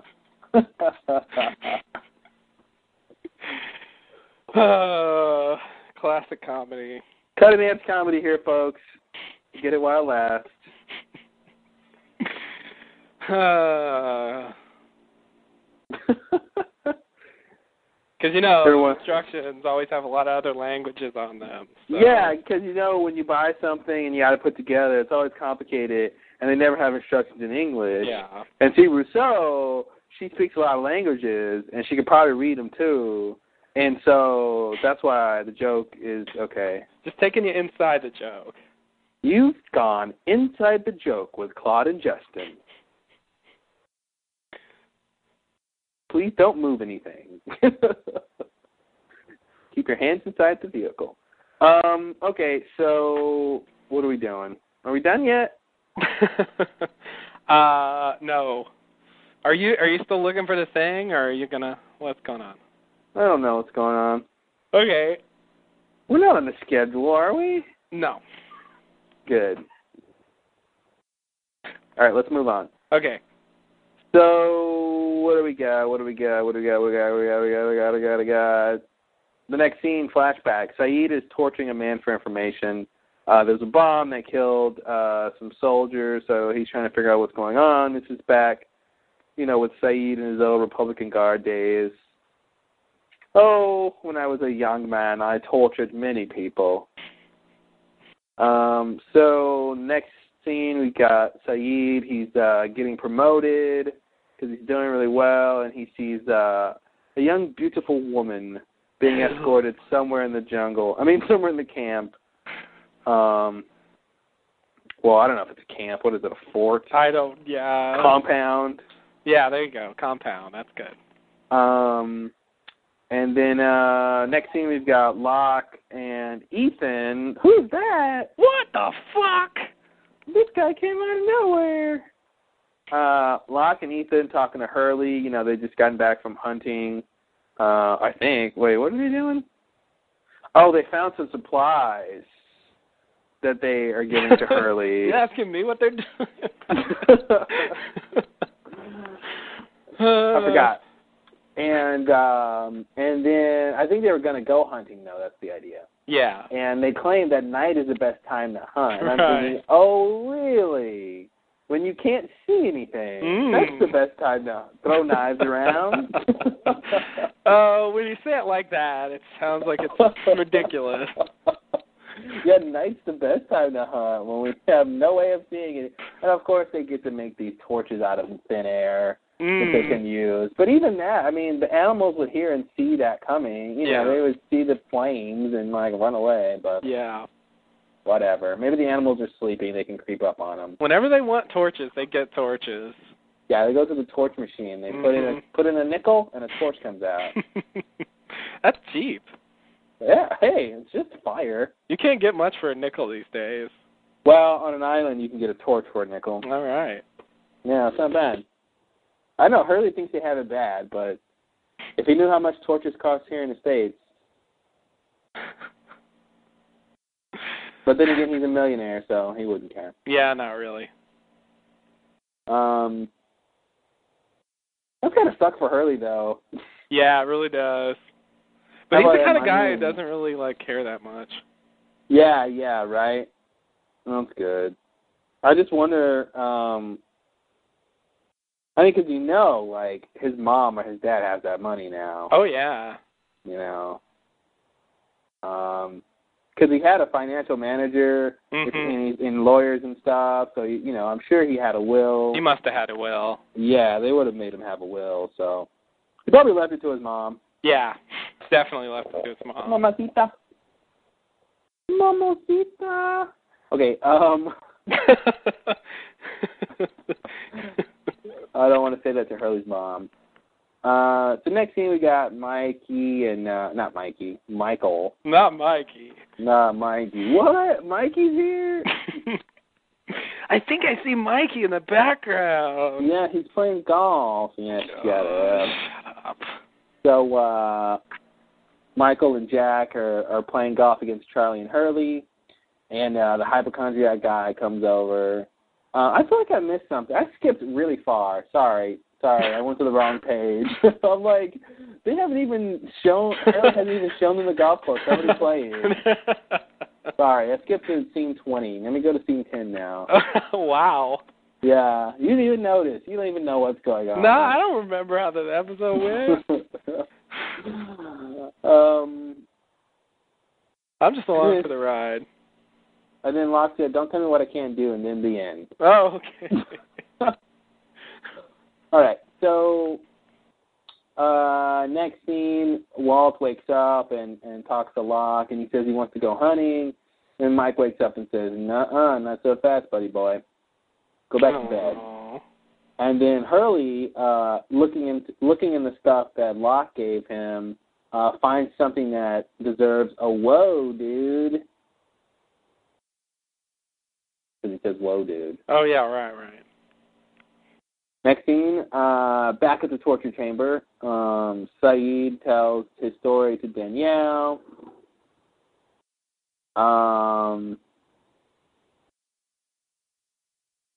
Oh, sorry. I was trying to understand what this note meant. I just made a typo.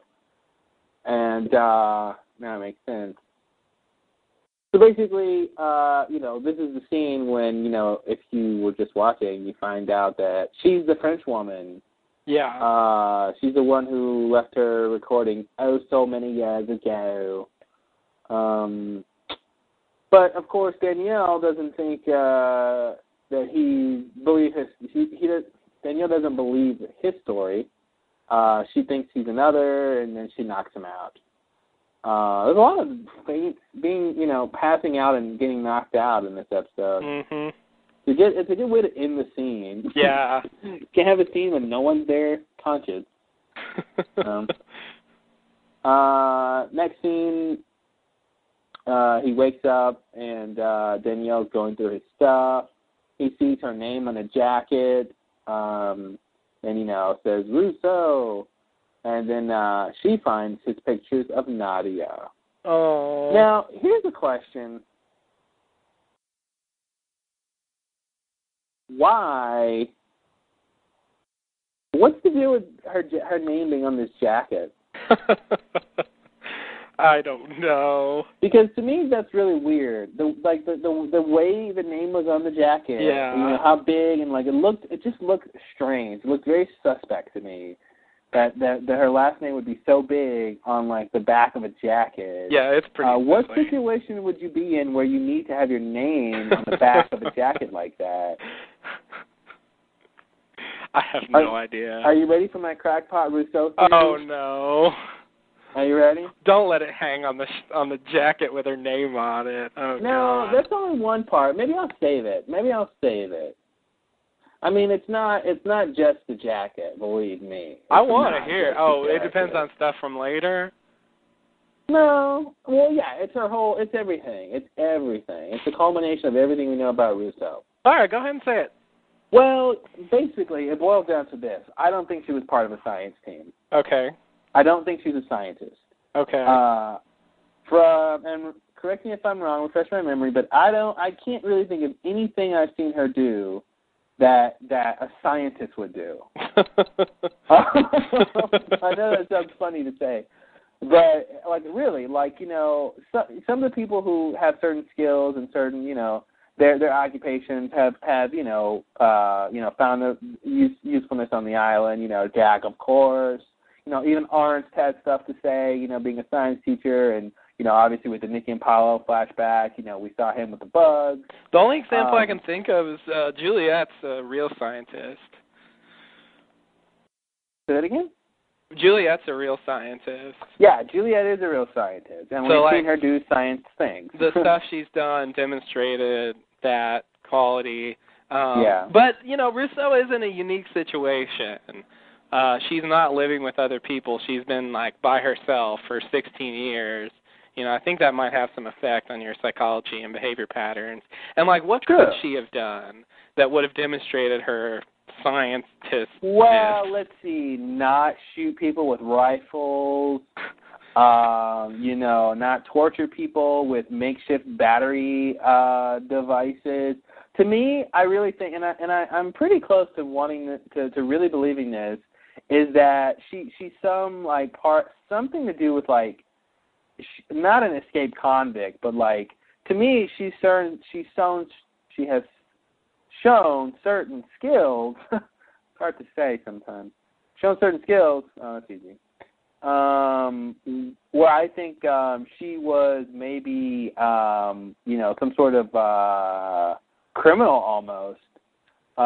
Because she's really adept at trap making. Scientists are not trap makers, okay? Now, I would say if she was a scientist, that maybe, depending on the science, that maybe she had, this sort of knowledge about how things work, and so she kind of figured out how to make traps. But she's really good at making traps, and different kind of traps. And to me, that's not a scientist. And that and some of the other things she's done, I just don't think it adds up. And her whole story to begin with, I think is a little strange. Yeah. Here's a story I'd like to paint for you. Follow me back in time, 16 years ago. What if Rousseau was, I don't know, just say she was she was a prisoner. I don't know. She was on a ship or something, and they were, pregnant, of course, I believe that. A pregnant prisoner. They were, yeah, right. I mean, it happens. Makes me wonder, what do they do if you're pregnant and you're a prisoner? Well, it depends. I'm thinking something along the lines of she crashed there, because even Saeed says, a science team with rifles. I mean, that's strange. Yeah. So I'm thinking something along the lines they crashed there, and it's kind of like Kate. She had the opportunity to escape, and so she killed the rest of the people because they were her captors. I see. Something like that. Very loose theory. Because I think at the very least, Like no Robert, no Monton losing his arm. I believe some of that, yeah. Or maybe they were. I don't know. See, her being pregnant really fouls things up. Because I could see them being like a team of mercenaries or something. Like maybe being, maybe they were being paid to go to the island and kidnap Ben or something, or I don't know what, But her being pregnant really fouls things up. Yeah. I just don't buy the science story. I just don't buy that.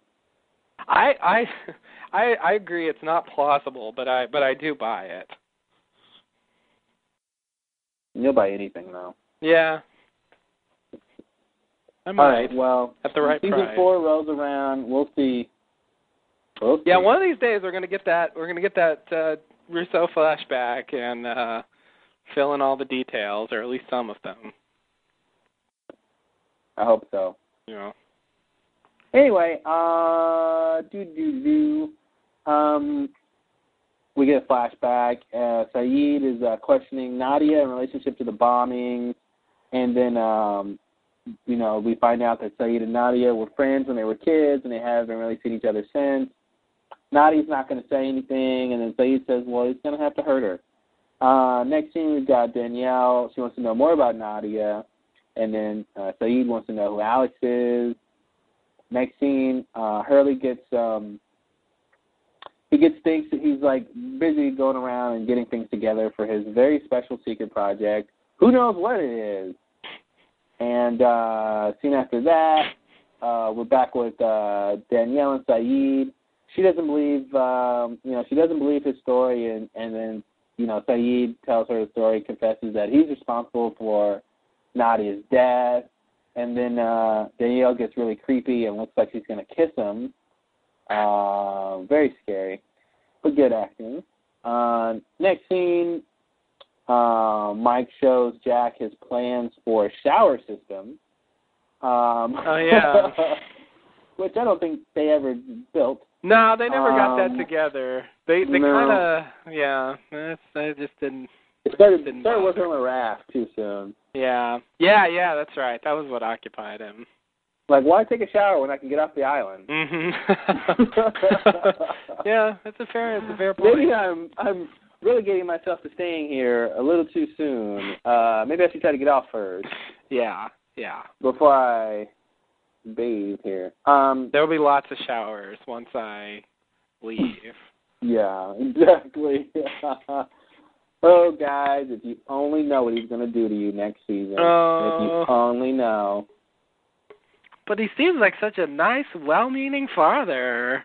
What could he possibly do? He's only been a father for a week. Ooh. Okay, so Okay, so then, Charlie comes in and tells everyone that Hurley wants to show them something. And by everyone, I mean Mike and Jack. So then they go, next scene, Hurley displays his golf course, 2 holes, par 3. The guys think that he's been wasting his time, blah, blah, blah. Next scene, Danielle asks Saeed to fix her music box. Let's see, sorry, I wrote a note there. Then he says, okay, I guess.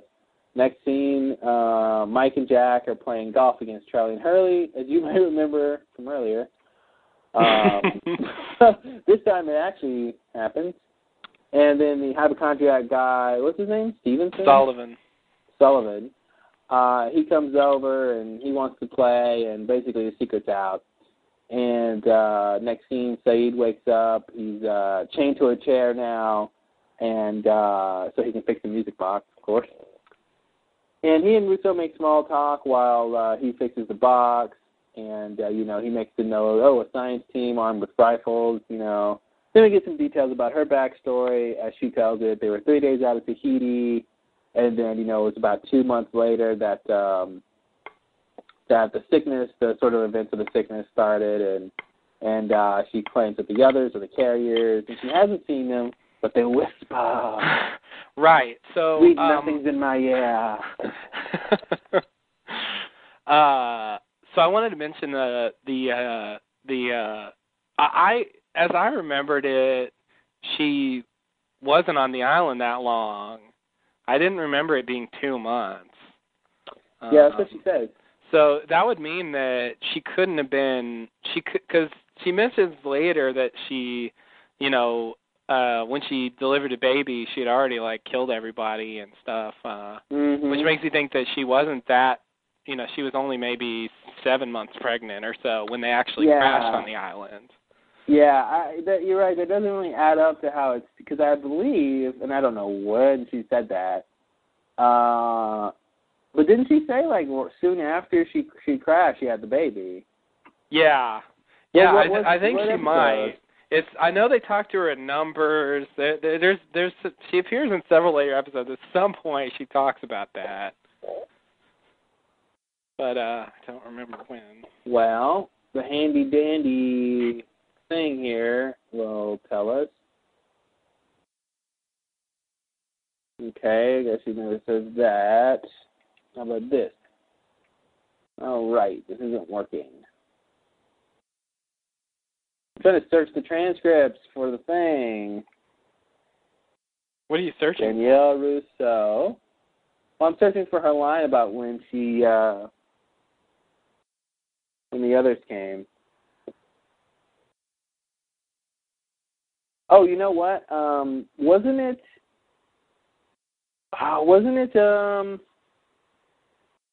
the episode when she fakes the smoke? Could be. That's the finale.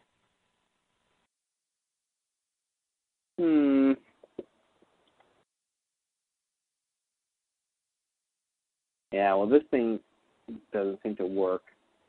Anyway, I don't know. I'd like to figure out what exactly she said, but I don't know. This isn't working. So anyway, she claims in this episode at least it was 2 months. Which is not what I thought. I got the impression they got there and, Yeah, I thought it was 2 weeks soon. Maybe. Yeah.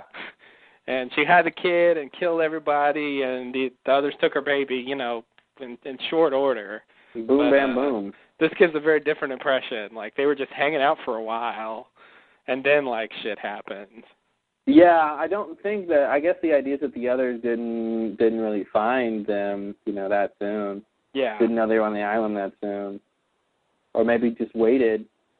Which makes some amount of sense. I mean, it'd be harder to see, the plane crash was easier for them to observe. Yeah. Yeah, that's true. Than a shipwreck.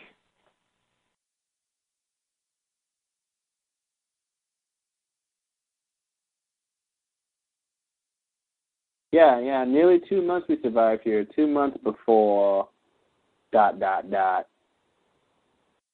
So, yeah. And good question. I think you asked that earlier about the Black Rock, right? Why was she, what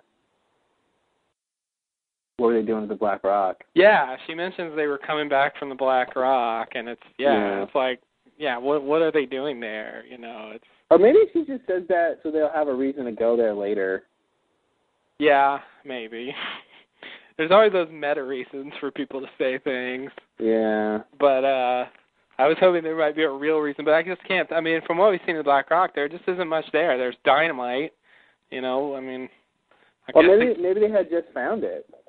Yeah, maybe. Maybe they were just tracking. I mean, I was going to say, well, I don't think they did this then, but I was going to say she had those maps of the island, but she probably did that a lot later. But, yeah. Yeah, I don't know. Maybe they had just found the Black Rock.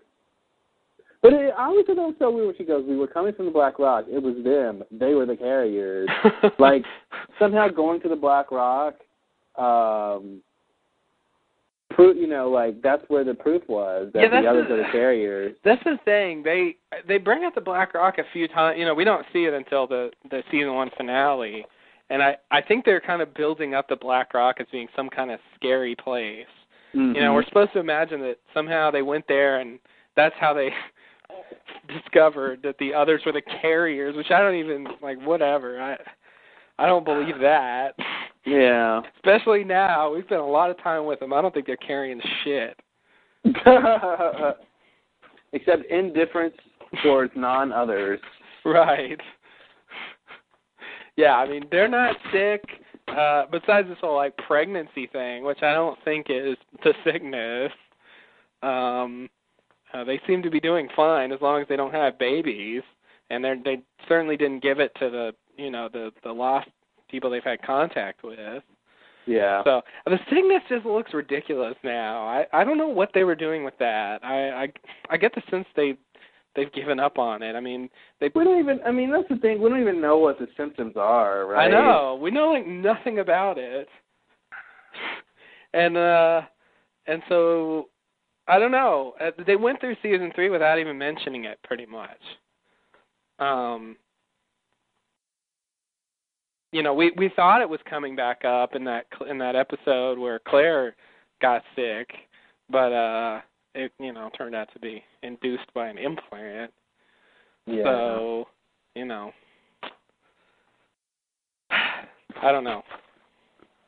I think the sickness might be dead.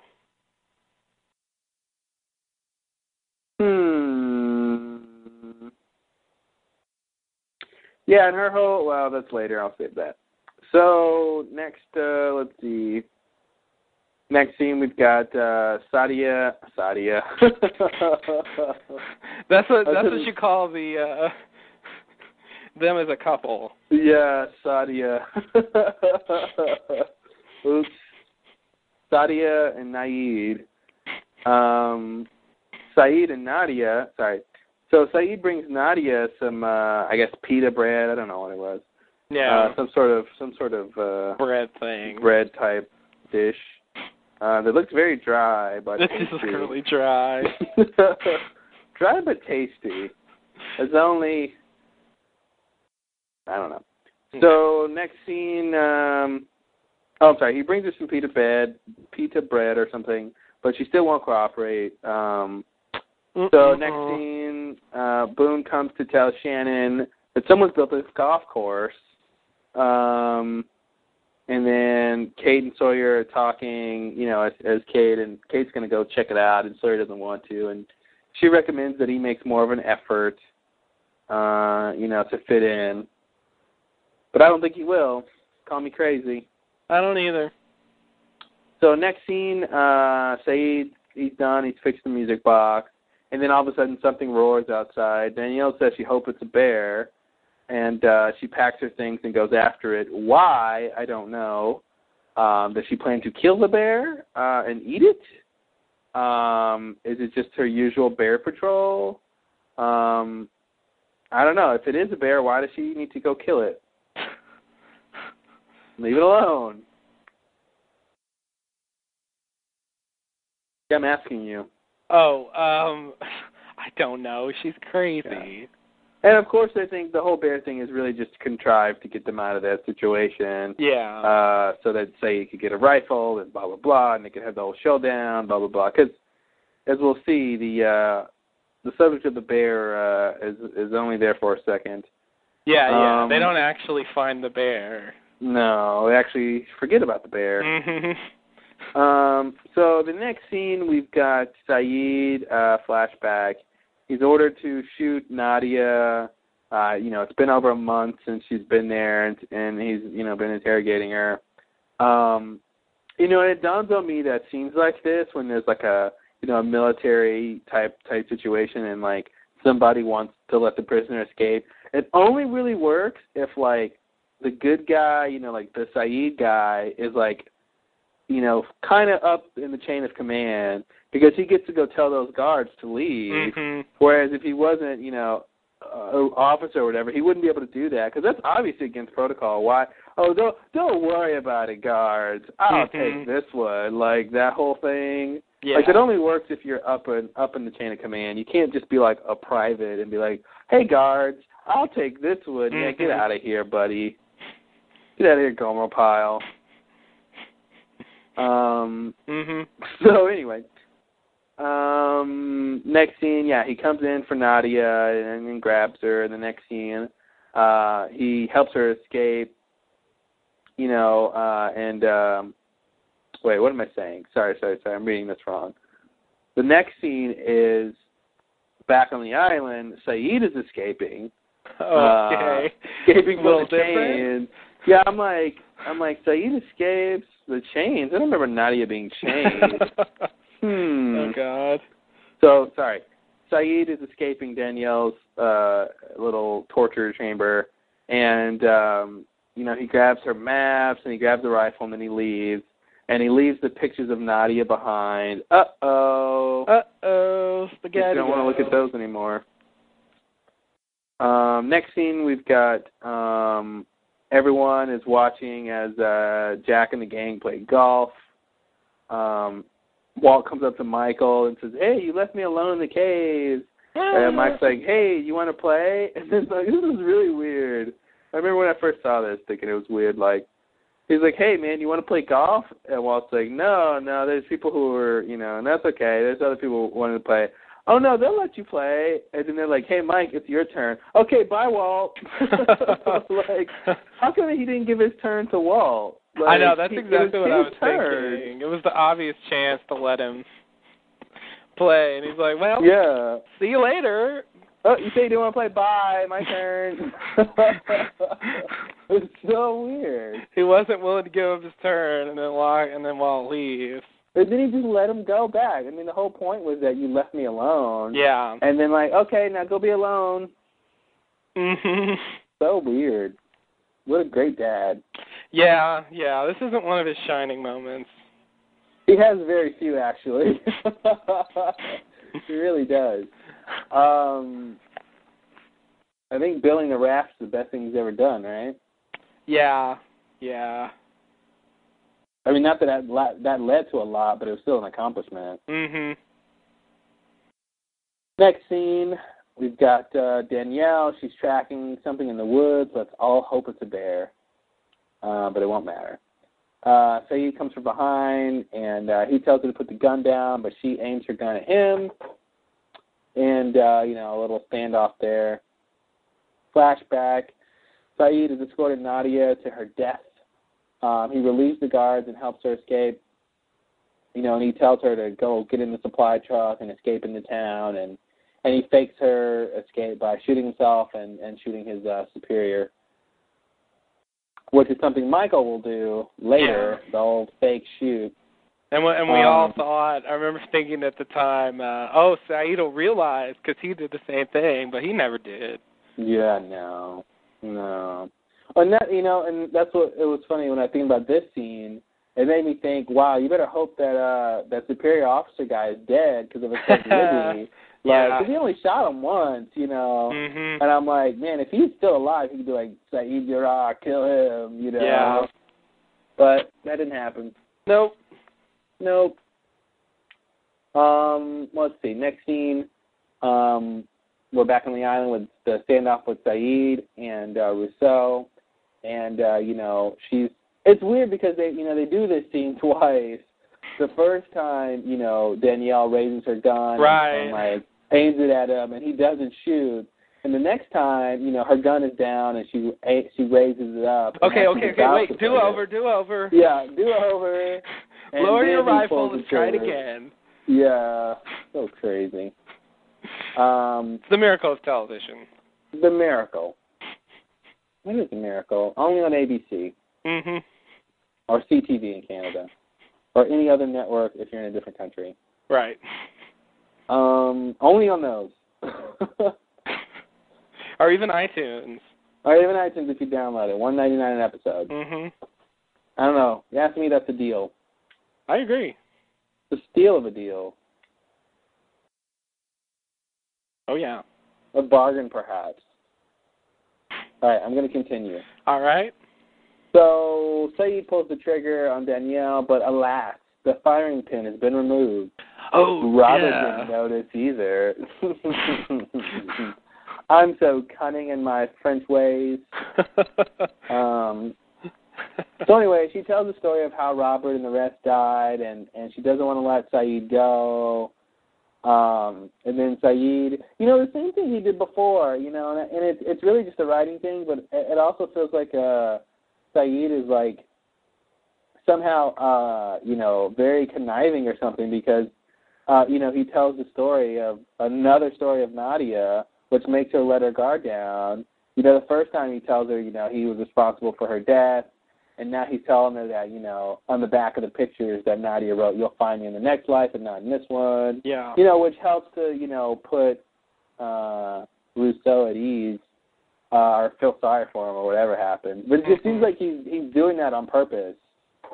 Like, here's a sad thing I can tell you about. Right.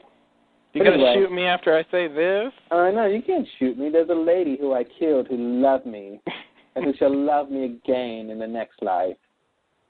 So anyway, she puts the gun down, and she warns Saeed to watch over the lost piece very closely. And then he asks who Alex is, and she says, Alex was my child. And then I ask the question, where's the bear? Why are you worried about the bear? She just goes off, and I don't know where she's gone, but she left. Yeah. Next scene. She does that, Russo. She can just leave. Who knows where she goes? Leaves. Nowhere. Back to Maui. Mm-hmm.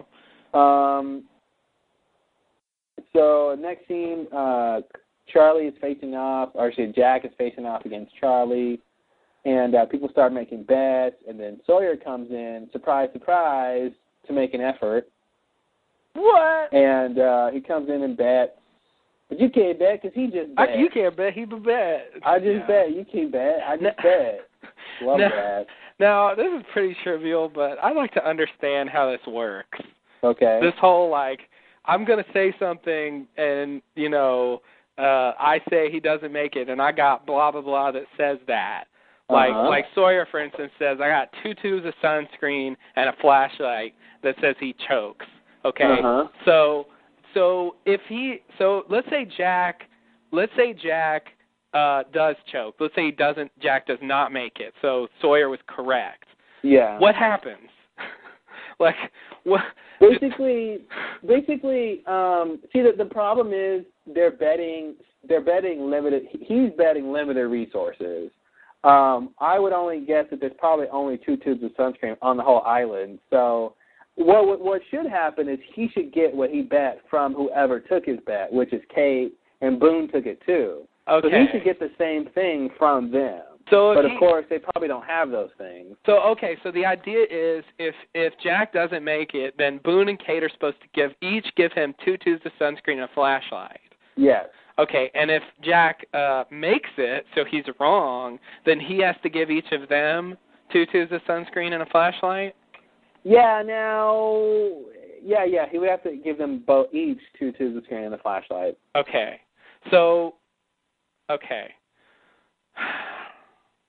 Right. Okay. So he stands to lose exactly what he stands to gain. Yes. Okay. All right. I didn't understand how that was supposed to work. So the more people that bet against him, the more he might have to give away, or the more he could potentially get. Well, yeah. I mean, it's basically like $10 if the team wins. Well, if you bet 20 people that, then that's $200 you can win, or $200 you can lose. I see. Okay.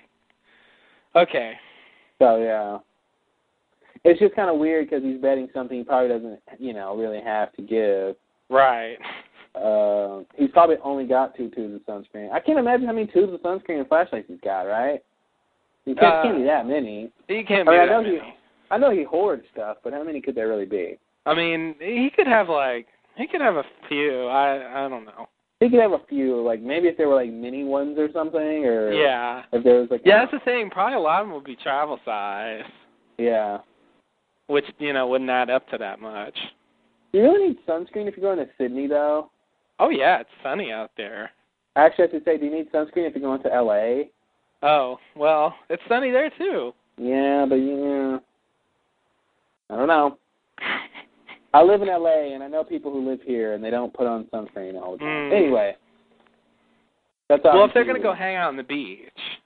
There's no beach in L.A. See, that's a misnomer. That's a whatever it's called. There's no beach around the area? There's no beach in L.A. It's just like everybody thinks, when you're in Texas, you live on a farm. There's no beach in L.A. Really? L.A. is actually 12 miles inland. No, I know, but isn't there a beach, that you can drive to? That's a joke. I'm joking. Oh, God. L.A. is not 12 miles inland. It's right on the coast. Okay. God. See, I joke because it's funny, I thought. Right? Funny, haha. I really believed you, and I was invested in the conversation. I don't know what to do now. Yeah, I was like, LA is 12 miles inland. You're like, yeah, I know. Yeah, I know, but isn't there? Yeah, no, it's not. Yeah, I know. So that was my joke. Okay. Woo! So what I said is true. They could go hang out on the beach. If you were going to LA to go hang out at the beach, yes, that is true. But I think a lot of them, well... I mean, if you're in Sydney, you got a beach there, don't you? Different people were doing different things. Yeah, but I think in Australia, if you're going to go do outdoor activities, stay where you are. Sunblock wouldn't hurt. Yeah, I guess. I don't know. If that's what you're going to do. Yeah. Which, Locke was going to do. He should have some. Well, yeah, he was, yeah, I guess. I don't know. I mean, if he was outside, he'd get burned. With that bald head, Yeah, he's in the Outback, though. There's no sun in the Outback. Do you believe that one? Yeah, no. You almost did. All right, so that's how that works. Yeah, I've seen people bet like that, and I guess I really didn't. I never quite understood what was supposed to happen. So, yeah, that's my understanding of the situation. Now I feel educated. Well, I mean, yeah, it's just a regular bet, right? It makes sense.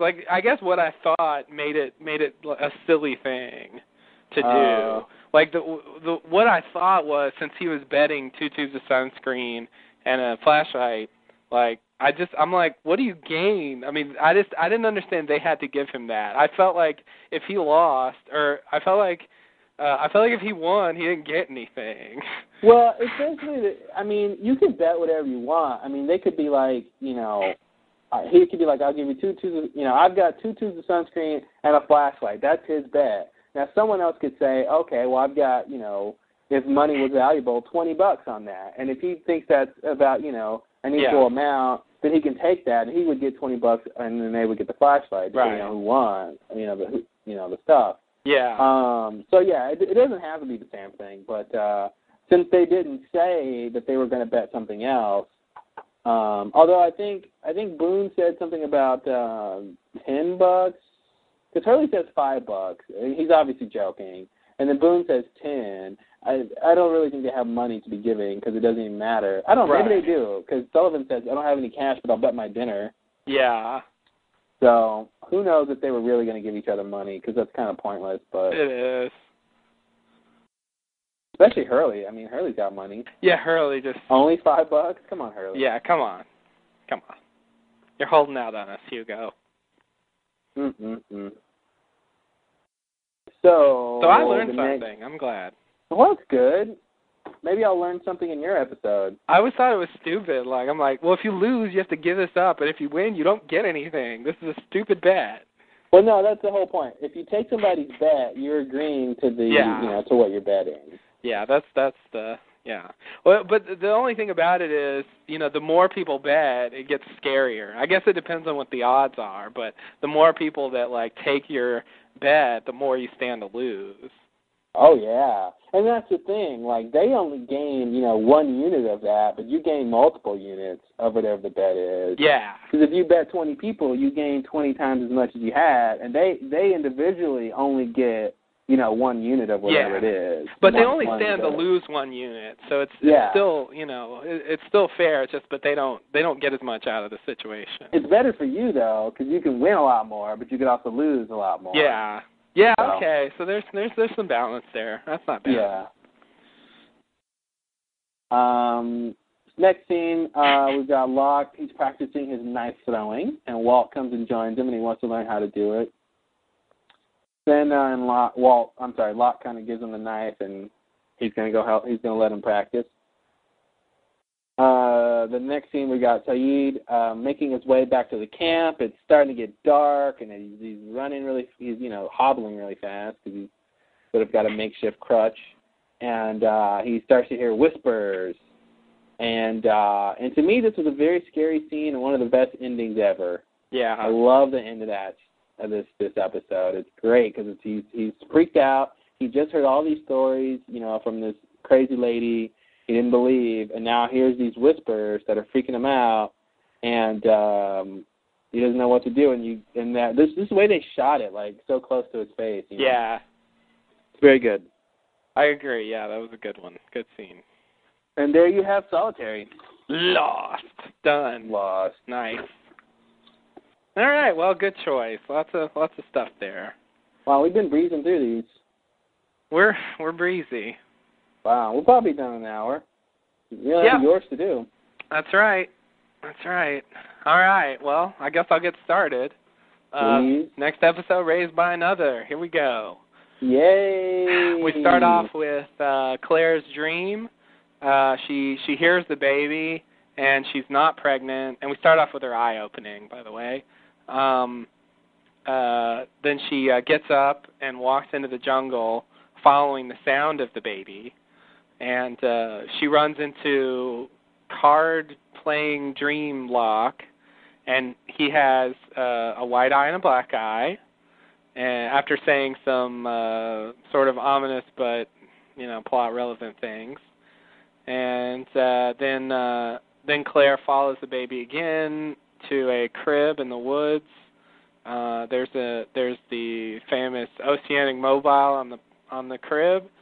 And then she pulls back the blankets to find blood, and then she screams and comes out of her dream state. And Charlie's trying to stop her hysterics. She was sleepwalking, apparently, and she has blood on her hands. And then Lost, the title, Lost. And then the show starts, I guess. We get Jack fixing Claire's wounds. Jack questions her about her medical situation as far as the pregnancy goes. And then we move into a flashback. Claire and her boyfriend, I guess, Thomas, fret about the results of her pregnancy test. Mm-hmm. And Thomas suggests, after a bit of fretting, Thomas suggests the idea of them, having a baby and having a family, and he doesn't really say much, but that's what he's implying. And then they talk about it a little bit more, and then Claire seems to give in to the idea. And then we move back to the island. Jack goes to talk to Kate, who's standing on the beach thinking. And they talk about a few things. They talk about Saeed being gone, and then they talk about Claire's baby. Basically this episode and the last one. And then Charlie and Claire are out in the woods having a cup of tea.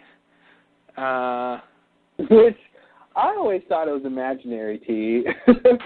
It just looks like anything was in those cups. Yeah, kind of like the peanut butter thing. Yeah, I just felt like that was like imaginary tea. I don't know. Yeah. I don't think you ever see liquid there. No. But and I did wonder where they got the tea from. Where did you get tea? How do you brew some tea? And especially since tea parties are famous. And are Australians known for drinking tea? Do Australians drink a lot of tea? Because Claire's not British. I guess. I mean, they might have inherited that from their British ancestors. Yeah, I don't know. I really don't know what the tea drinking situation in Australia is. Maybe one of our Australian listeners can tell us. I'm looking at Perry. How prevalent. Perry. There's another one too, I think. But tell us how prevalent tea drinking is in Australia. I really don't know. I could believe that they do it, maybe not as much, or it isn't as important, but maybe it's more important than it is here, which is to say not important at all. Yeah. So anyway. So if it's important in the least, then it's more important than it is here. Yeah. Hot tea is just not even a thing here. It's all about coffee or iced tea if you want tea. So anyway, so they're having the tea. Charlie talks about, he shares a dream of his, and then he suggests to Claire that they be friends. Claire... in the biblical sense. In the biblical sense. And Claire just says, Charlie. I don't know. I guess she doesn't know how to respond. And then Charlie says, oh, that's okay. Never mind, and sort of walks away. Oh, strike two, Charlie. A bit rebuffed. So then we move to a flashback. Claire and her friend, I don't know what her name is. That's Rachel. Rachel, huh? Okay. Are you serious? Yeah, it's Rachel. You don't believe me. The way you said that scared me. Okay, it is Rachel. No, it's Rachel because, remember, she was, if you do remember, there was a Rachel involved with the lost experience. Oh, yeah, you're right. People thought Rachel Blake, yeah. Rachel, and so I always remember that name because of that. That's weird. I mean, you saw her. It was definitely not the same person. That's really weird. Maybe there was a while before you found out what she looked like. I think in the very beginning of it, there was only like an audio message or something on the website, something weird like that, and it was like, this is Rachel and blah, blah, blah, and I'm going to take these guys down or something weird. And, I don't know if she had an accent, though. Yeah, I know. That's the other thing I was going to say. I mean, the Rachel Blake in the thing had an American accent. Yeah, but you know. Yeah.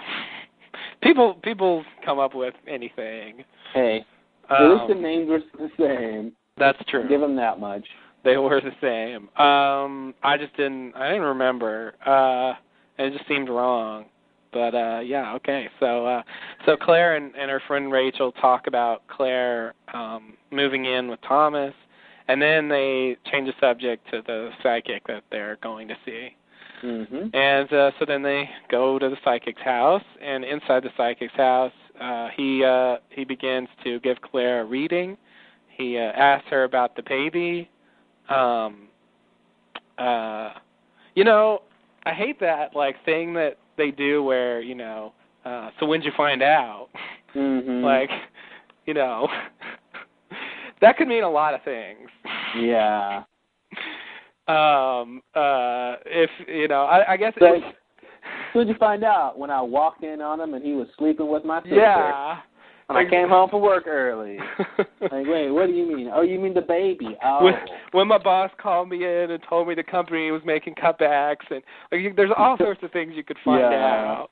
And it's one of those things, one of those techniques you can use to kind of try to pull information from people, make it seem like you're psychic. Of course, he does actually say something that indicates that he is psychic, but that setup just seems weird to me. It seems like he could just say, and why don't you know? It seems like he should know, but whatever. Yeah, I think it's partly a writing thing and partly they're writing for a psychic, so they want to do that kind of thing. Yeah. But yeah, I think a regular crackpot psychic would have just been like, so when'd you find out?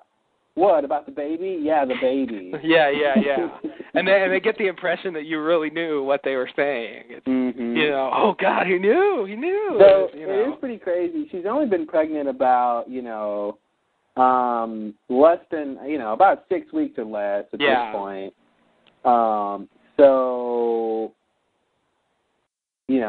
that's pretty crazy that he could know or had even found out. That's the thing, and that's all part of the fine line between fraud and real psychic that he. Well, the best way for him to have found out that she's pregnant is for him to go rooting through her trash and find the pregnancy test. Yeah. Now, that's fairly easy to do if you know she's going to come. If you know she's coming, and the only way I can imagine that he would know that is if the friend tipped him off. And why would she do that? The only reason for her to do that would be if she was going to make some money off of it, or if she wanted him to tell Claire something specific, like don't move in with the guy, or give the baby, like if she was trying to convince Claire to do something, and she thought, oh, I'll just pay a psychic to tell her, and then she'll believe her. Yeah. Believe the thing. But anyway. Yeah, I mean, it's I don't know. And it just seems like a bad thing, for him to, if he takes walk-ins, he's not going to have time to collect information on them. Yeah. It's the only way he can really do it is if he knows who's coming in advance. And maybe they make appointments or something, and he has time to look into them a bit. I don't know, but it certainly doesn't seem that way in this episode. So anyway, he that psychic in Dallas, like when you're driving on 35 South. Have you ever seen that psychic? It's like a house with a big palm. It's like a palm reader. You ever seen that house? I think I have. Right off of 35 near like Zang. Oh, down there. Yeah, literally like 12th and Zang. Where that big bank. I should have seen it, but I just don't. I don't remember. I've definitely been there. Not to the place, but in the area. When I was in Dallas recently, I saw that place, and it's ever since I was a kid, that place has been there. Mm-hmm. And I just can't believe they're still like in business making money or what. I don't know what's going on. I've never seen anybody go there, but it's like this big house, but on the front it's got this neon sign that says like psychic palm reader with a big hand. Mm-hmm. Yeah, when I was a kid, we had a psychic little place like just like literally, half a block down the street, in this little sort of shop complex kind of area, and they never seemed to get any business, but they were there for a long time. We never really saw anybody there. They always seemed empty. Wait, was it just a business or was it a house too? No, it was just a business. It was in a business it was in one of those shopping center kind of thing? I don't know what they're called. It's not a shopping center. It's more of a quaint version of that, like something you would see in downtown or something. Just like a row of businesses, but it's not a shopping center. It's not that big. Yeah. But it's not houses either. They're business building places. I don't know what the word is for those. Business building places. I think you said it right the first time. I don't think it's very eloquent. I'm sure there's a better word. CVP. There you go. So yeah, anyway, we always thought that was weird that they stayed there. But I guess somebody went, or they wouldn't have stayed in business for so long. Wasn't there a psychic off of, or maybe you're talking about the same thing. Are you talking about off of Greenville? Yeah. Oh, then I know what you're talking about. Yeah. Yeah, I've seen that place. Yeah. But didn't that place have a connection to the mob or something? Didn't I hear that? That was a theory we had. I didn't bring that up, but I heard a theory that the place was always there because it has a good connection to the mob. Oh, Campese's too, right? Oh yeah, Campese's, the Egyptian pizza restaurant. Yeah. Yeah, Campese's. All sorts of mob connections where I used to Dallas. live. Mm-hmm. Of all places. Mm-hmm. You wouldn't think so, but yeah, when the mob guys went out of New York in the 50s, we relocated to Dallas. Oh, we're trying to put a little fun in our bleary lives. Give us a break. Exactly. That's exactly what it was. Ooh, maybe it's the mob. Ooh, that'll make living in Dallas more interesting. Yeah. It didn't, though. It didn't. It still sucked. It was just Dallas with imaginary mobsters. Yeah, that's pretty bad. The same shit. Okay, anyway. so he asks her about the baby, and then after a bit, he started closing his eyes and getting the vision, I guess, and then he seems to get disturbed about something he sees, and then refuses to do the reading, and he sort of shoos Claire out, and so they leave. And then the next, I don't really know how this segues, but apparently the next thing that happens is Claire has that vision where she sees Ethan injecting her, I guess, that famous thing that she saw. She saw a couple times. She sees it again later in maternity leave, and so she starts screaming, and then Jack. Yeah. What? Not to mince words, but is that a vision she saw, or is that just what happened? Yeah, well, I put vision/real experience. Okay. Because I guess it's supposed to be real, but the Jack's big theory is that she's imagining it. Yeah, we think she's imagining it, but yeah, okay. But yeah, I guess it really did happen. I don't know. I didn't quite phrase it that way. Anyway, so Jack and Charlie go over there, and then Charlie leaves to find the guy. Jack stays there, and then Michael comes over and asks about the guy, and then Claire tells them about the guy. What guy are you talking about? Ethan. Oh, the guy who injected Claire? Yeah. Okay. I'm phrasing it that way because they don't know who it is. Oh, I see. At the time, they're just talking about a hypothetical person who's attacked her. I love when it happens and she's screaming and everyone comes running over and Ethan comes running over. Mm-hmm. He's like the second person they cut to in that whole thing, and you think, well, it can't be him. He's standing right there. Right. That'd just be ridiculous. Yeah. So yeah, Claire tells him that he had a needle, and that's that. And then Jack goes over to Hurley, who's off looking for this attacker, and Hurley has a torch, of course. And one nickel, please. Right. Oh God, I lost my place. Oh God, what happened? Oh, here it is. Okay, sorry. Hurley realizes at that point, this is pretty much the plot moving itself forward. At this point, he realizes that they don't know who each other are, and the one thing that occurred to me is that Ethan doing this is what sets Hurley off doing this census thing. Yeah. Like it's Ethan's, doing this that causes him to get caught, really. Yeah. So it never really occurred to me that he kind of did himself in. It wasn't Hurley didn't just think of this out of nowhere. It was this situation that made him think of it. Mm-hmm. Maybe he would have eventually anyway, but maybe it would have been later. I don't know. So anyway, Hurley brings up the census idea at this point because they want to know who's there. So I guess so they can hold people responsible for doing things. Yeah, dude, we don't know who's living at the beach, who's living anywhere, man. My name's not even Hurley, man. I love that. That's a great way to prove his point, but to also make himself seem suspect. Yeah. We don't know who anybody is. Case in point, you don't know who I am. Whoa, you're right. And who are you? Now I'm scared. Yeah. Yeah, but who can suspect Hurley?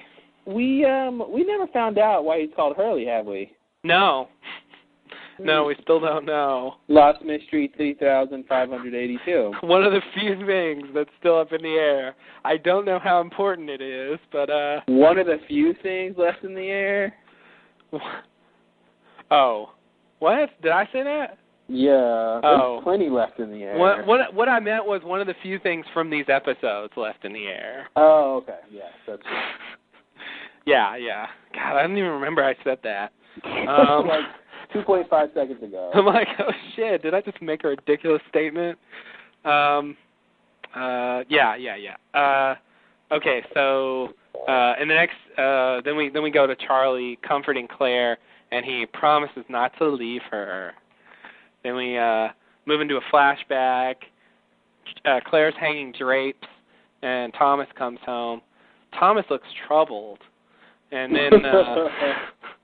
Tommy...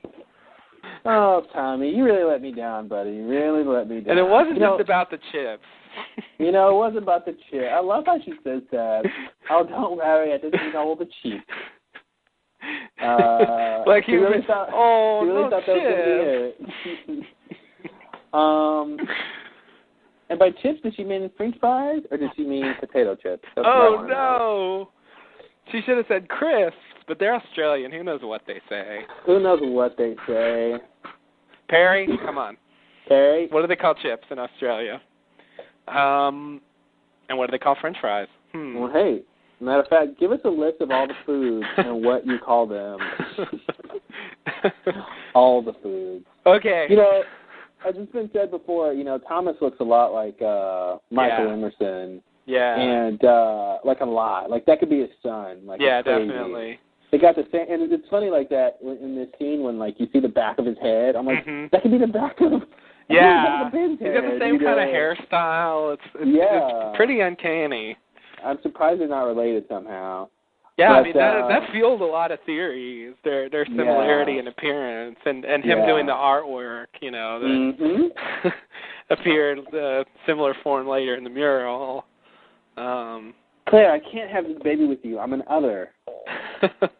No, I don't know about that, but me either. It was really sad because, like, he was so happy-go-lucky to have the baby with her, and then, like, I guess he didn't think it through. Yeah. You know what? Now it's real. Yeah, he goes, now I don't feel like I'm getting attention. He goes, man, all this responsibility, got to be here, got to be there, and the baby's not even here yet, And he totally bailed, and it's weird to be like, this is over. I mean, it's weird to say this is over when you're having a baby with someone. Yeah. Because it's not over. She's going to have that baby still. But he's going to play no part in the baby's life, nor in hers. Wow. So, yeah, no, it's a shitty thing to do. Talk her into having the baby and then walk out on her. Yeah. It's really bad. Yeah. That's he's an ass. But, and then he pulls the entrapment card, like, oh, you were supposed to be on the pill. Yeah. Thing. Now he busts that out. That's probably like next to like you're fat. That's probably like the worst thing a woman ever wants to hear. Especially if she's pregnant in both cases. Yeah. Oh. Don't want to hear you're fat, especially if you're pregnant. And if you're pregnant, you don't want to hear you tried me into this.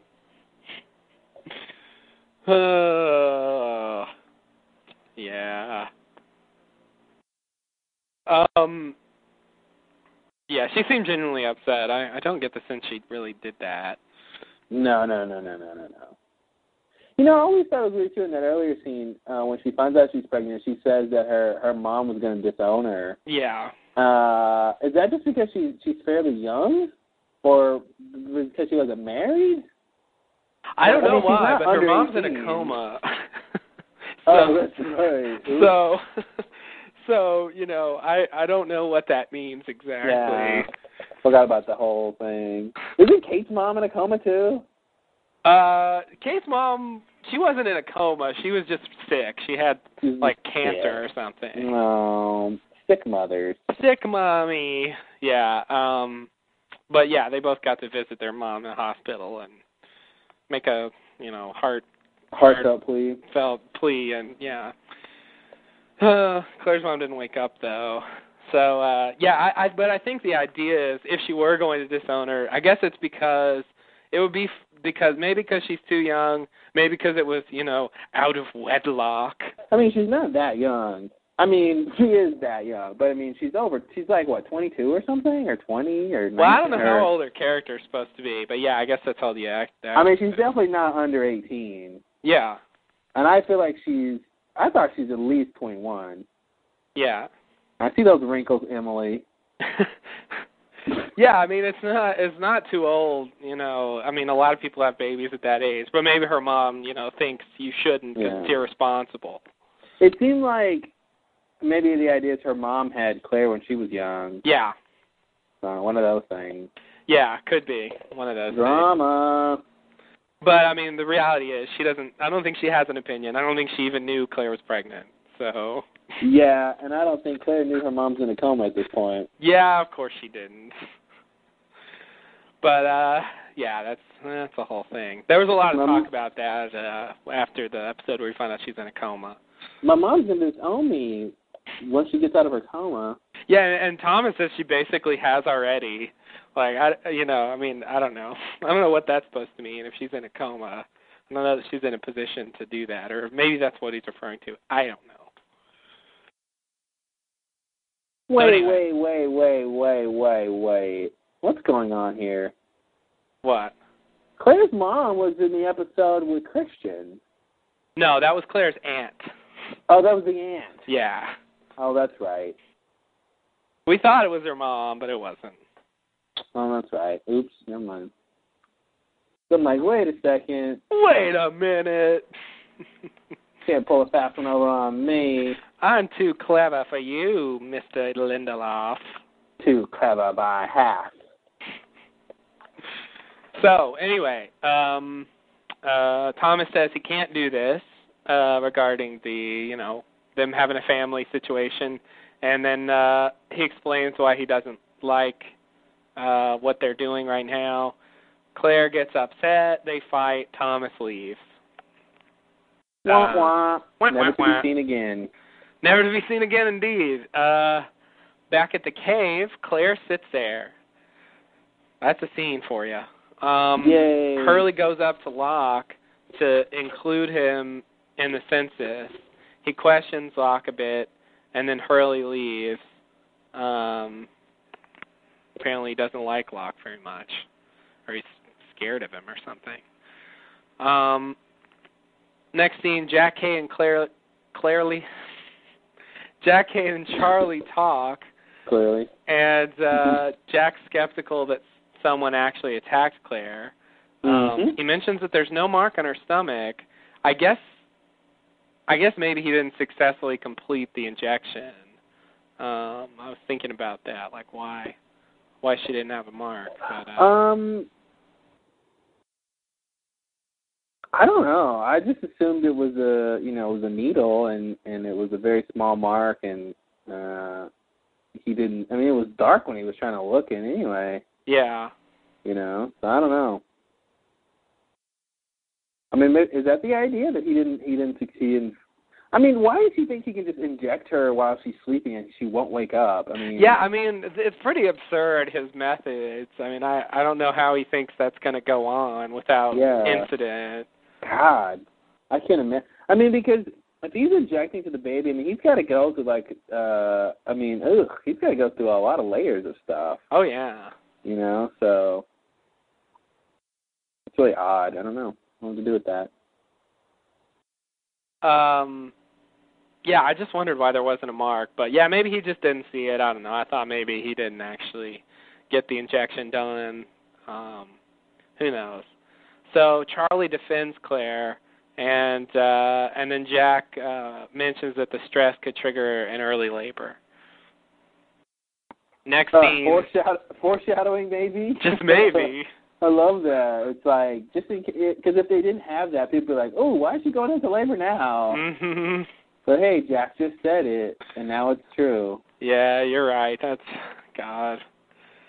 Oh, the machinery of writing. It looks so crappy when you know what's going on. All you have to do is look behind the curtain. Yeah. See a man in a typewriter. I know. It's sad. Sometimes I hate noticing that stuff. Yeah. I used to just go with it. The illusion is a lot more mystical than the reality. Yeah.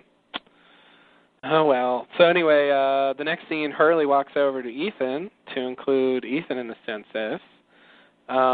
He questions Ethan a bit and then leaves. And I want to note, because one of the things I want to say, I want to advance the thing I said before, that Ethan never knew about the manifest. Mm-hmm. And I want to note, in this scene, he does not have the manifest. He is just writing names in a notepad. Mm-hmm. That's it. And so I just want to note that about this scene for future reference. So, okay, next scene, Jack walks up to Claire, who is seemingly writing in her diary that Charlie finds later. Jack tells Claire about his skepticism, and he also tells her about the dangers of stress for pregnant women. Mm-hmm. And he gives her a sedative, wants to give her a sedative, and Claire gets upset that Jack doesn't believe her, believe that she was attacked. Don't believe me? And then, you think I'm making this up? Well, what is hacked? And you want to give me some sleeping pills? Australian's pretty bad. Yeah. It's very easy to do goofy. Yeah. You're doing too much, you're goofy. What do you say there, Jack? Oh, I'm Australian. That's weird. I didn't realize how Australian It's a fine line between Australian and goofy. Oh, we learn a lot on this podcast. So anyway, we do. Claire, in a huff, leaves the cave. We move to a flashback. Claire goes back to the psychic to follow up on the earlier experience. She goes inside, and he starts the reading again. He mentions Thomas leaving her, and he gives her a chance to walk away, not knowing what he saw. She refuses, and then he says that it's crucial that she raise the baby, and then she indicates that that's not necessarily what she wants to do. And so he gets upset, and she leaves. Danger surrounds your baby.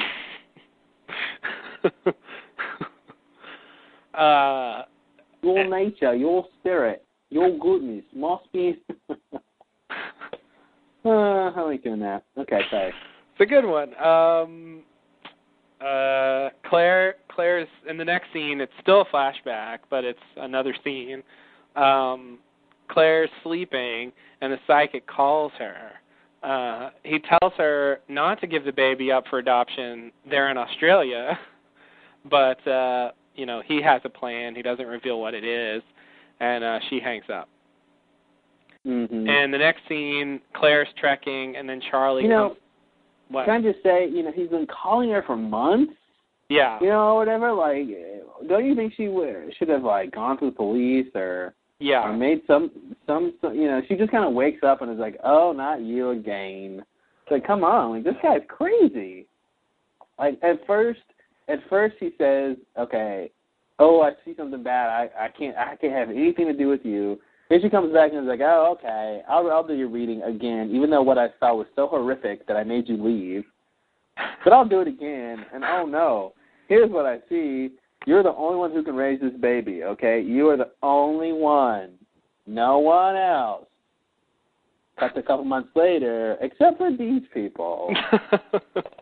I swear, this whole thing is it's very akin to what is it like? It's it's almost like the Henry Gale situation. Yeah. It's those things where it makes sense, but when you look at when you step back and look at all the evidence, it just doesn't add up. Right. It makes sense when you're in the middle of it. Yeah, it works. It works as the story's developing. But when you start looking back on things, it just doesn't quite make sense. The Henry Gale thing, oh God, that was really bad.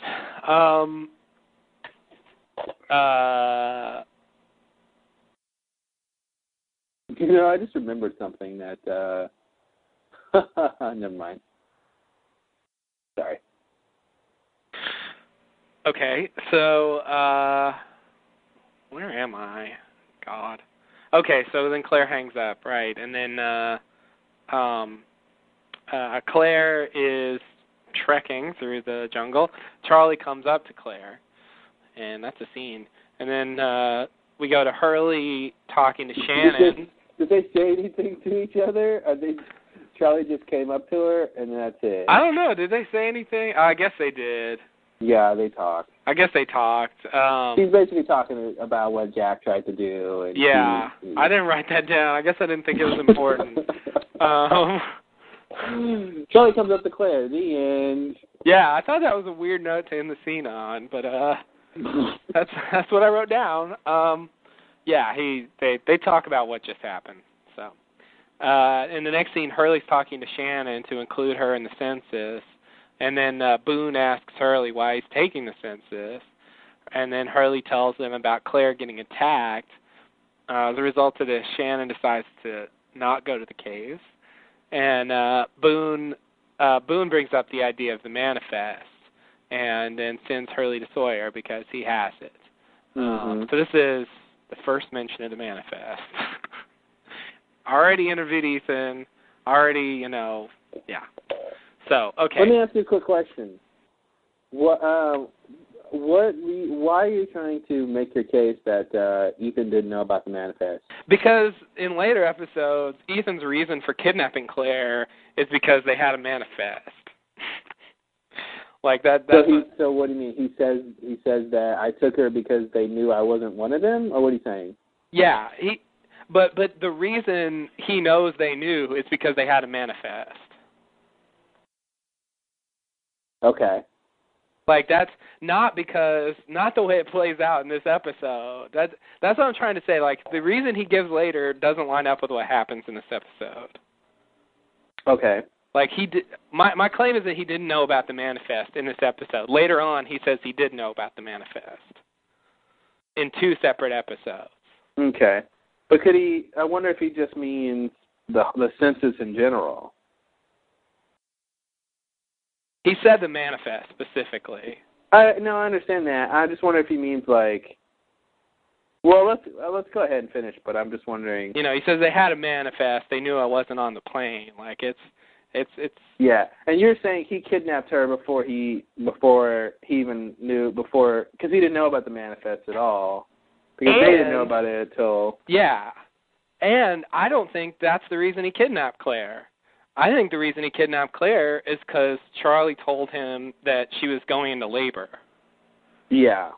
But somehow that changed later. So anyway, that's the thing I want to just trace through in this episode, briefly in parenthetical comments. Great. So anyway, Hurley goes over to Sawyer to ask for the manifest, and Sawyer gives it up without trouble. This is one of those things, people go into Sawyer for stuff that didn't happen in Season 3. Yeah. Well, it's because Hurley called him on it, right? Yeah. Hurley disarmed him. Don't do the thing you normally do. Yeah. Because the audience is tired of it. Mm-hmm. I mean, pretty much. But it happens some more later. He doesn't give it up for quite some time. So Sawyer never gives it up. There was a point where, oh God, there was a point where we were really sick of scenes of people asking Sawyer for shit, and come on, Sawyer, give it up. I just realized that's a thing of the past. Yes.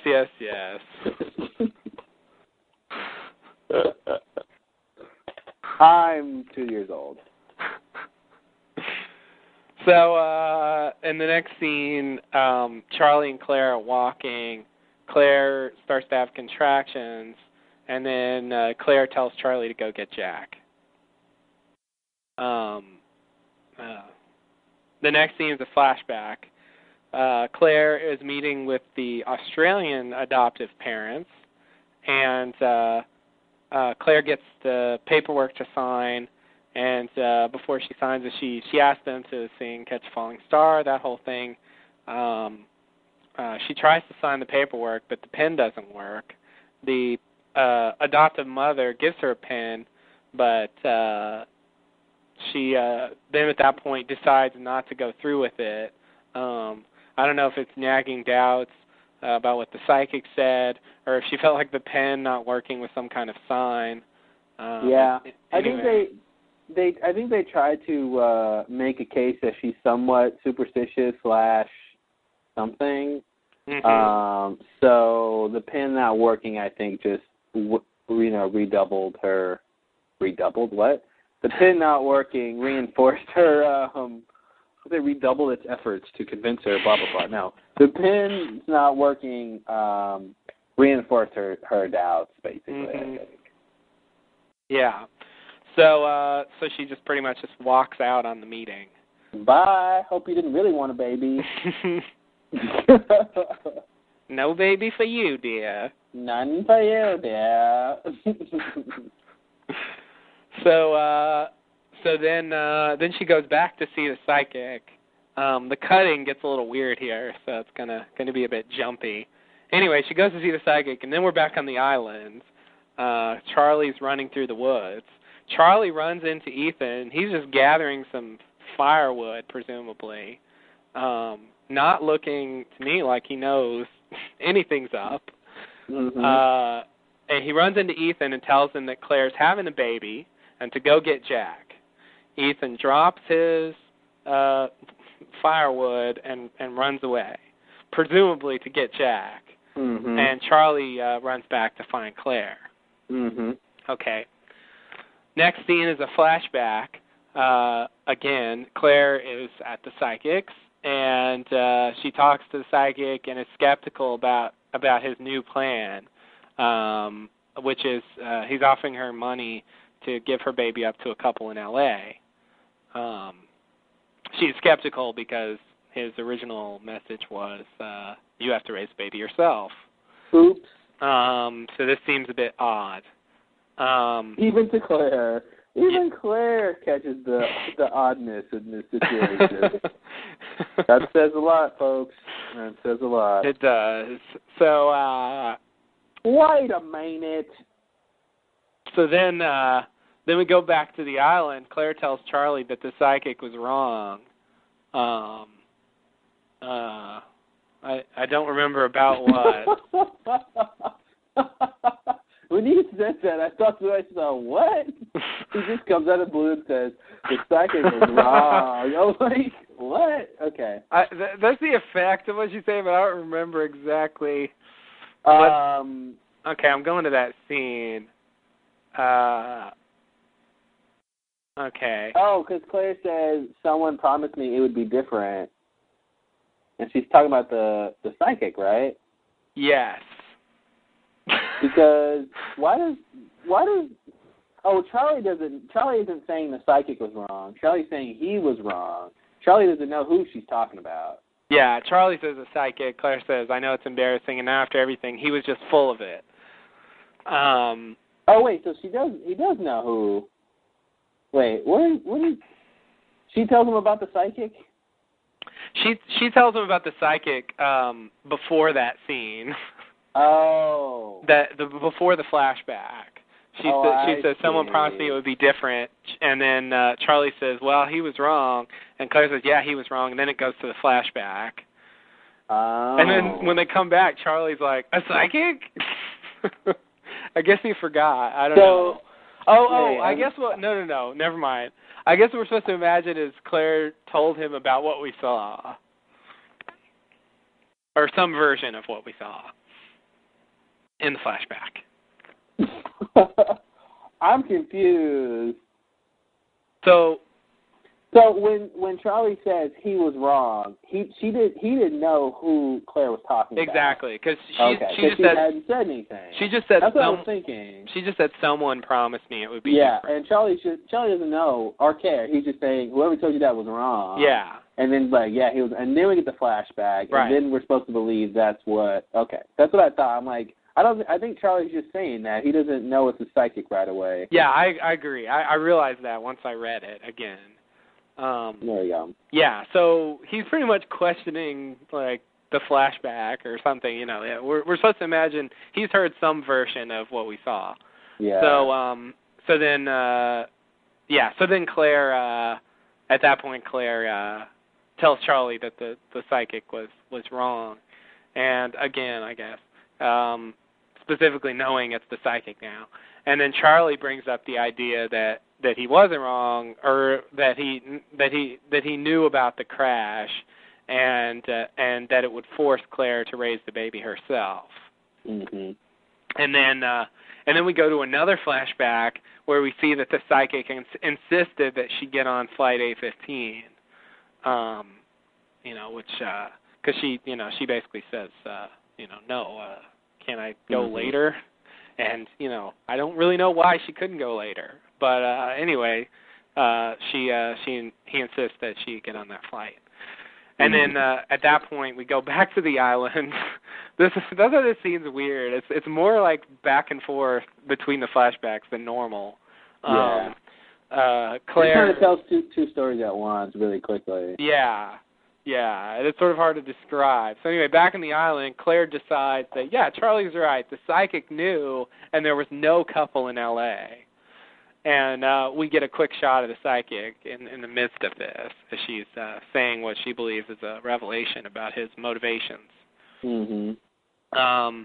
So it's probably worth bringing up at this point that deleted scene from the season 2 DVD. If you can get to the Echo psychic connection, it's a little hard, but if you can get there. There's a little scene where he says that a couple paid him to get a woman to give her baby to them, I guess.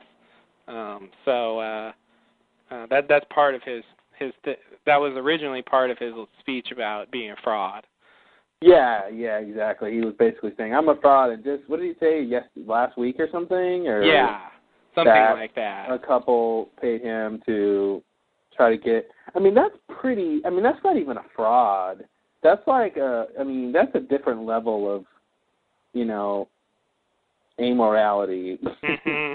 You're that has nothing to do with not being a psychic. Only because he tried to use that information to convince her. But the idea that he would agree to that, some random couple, to him they want a baby, and they know this girl's about to have a baby, so make this girl give us that baby.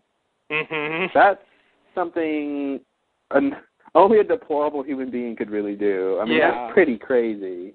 That's pretty crazy. Convince her to give us the baby. Mm-hmm. You don't know anything about us. Now, what do you think, man? I don't even know. I think sometimes, with Lost, I think, when characters say things that they're actually telling us what the writers want us to believe. Yeah. To be the truth, even if it doesn't make a lot of sense. Like with Charlie, saying, "Oh, I bet the lockdown was because of the supply drop." Yeah, exactly. It's that doesn't make any sense, but that's probably what you want us to think. Mm-hmm. So, true or false? Let's play a game. Okay. Malkin true or false. Malkin actually has psychic powers. See, that's what I was going to say. It's troubling because he does seem to have real psychic power. It seems like I want to say true or false. I want to say true. Okay, no. Now, okay, let me rephrase the question.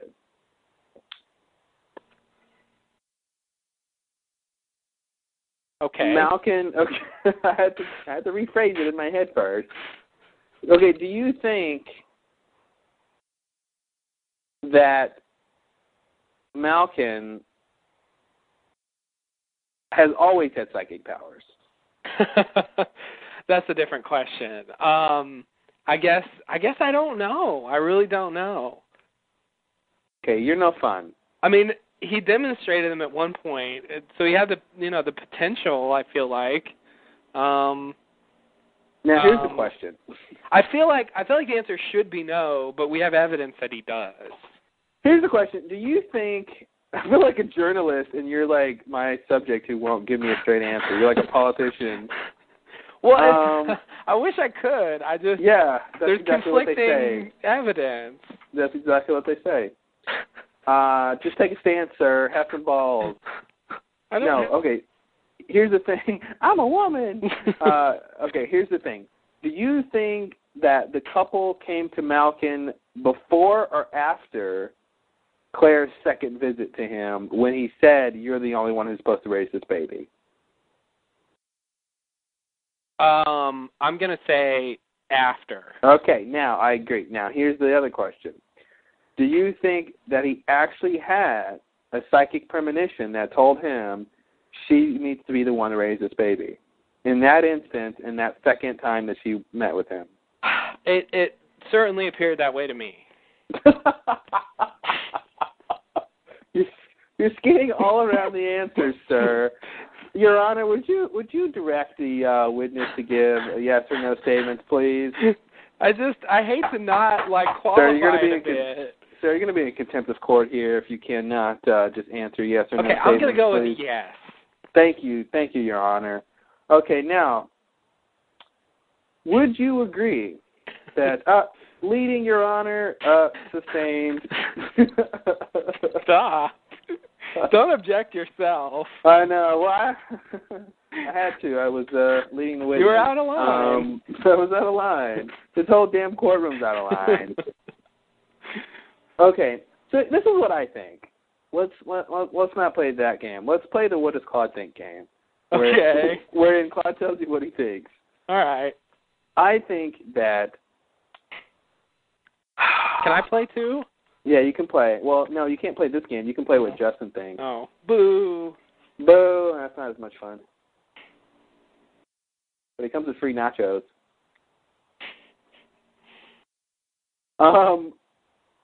What I want to think is that he is a fraud, okay? He tells Echo, that he's a fraud, he's not a real psychic. I believe that. Now, and then I think that when he touched Claire, he actually got some, we said this before, that he actually got some psychic premonition. Now, to me, what's strange about that, I can't reconcile that with this idea that someone could pay him off and, for her to give up the baby to these random people. I mean, that way, you weigh that against his actual premonition, and if he's not a real psychic, but he actually got that, I mean, that would be really powerful. Yeah. To be, to get that. So, I don't know. And then the other side of the coin is that he's not a psychic. He never had a premonition. When he told Claire that, she's the only one who can raise the baby, where is that coming from? Why is he saying that? Who is coercing him to say that? Who stands to gain if she raises the baby? I mean, it doesn't. Now, here's the deal. Well, because then that's the other thing too. He says you're the one who can raise this baby, but at that point it wasn't. He wasn't trying to get her to go on a plane anywhere. Yeah. So it doesn't seem like it's connected to the others at all, right? Yeah. So I mean, I don't know. How do you reconcile those things? I mean, if he's a fraud and he never had a single psychic premonition, then it doesn't make any sense that he would tell her that she's the only one to raise the baby.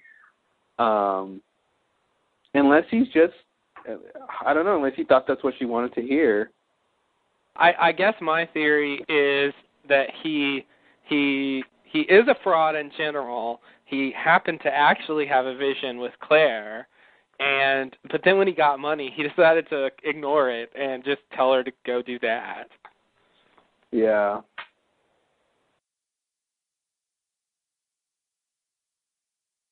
Here's a question for you. You think he knew about the plane crash? I don't think he knew about the plane crash. Okay, I don't either.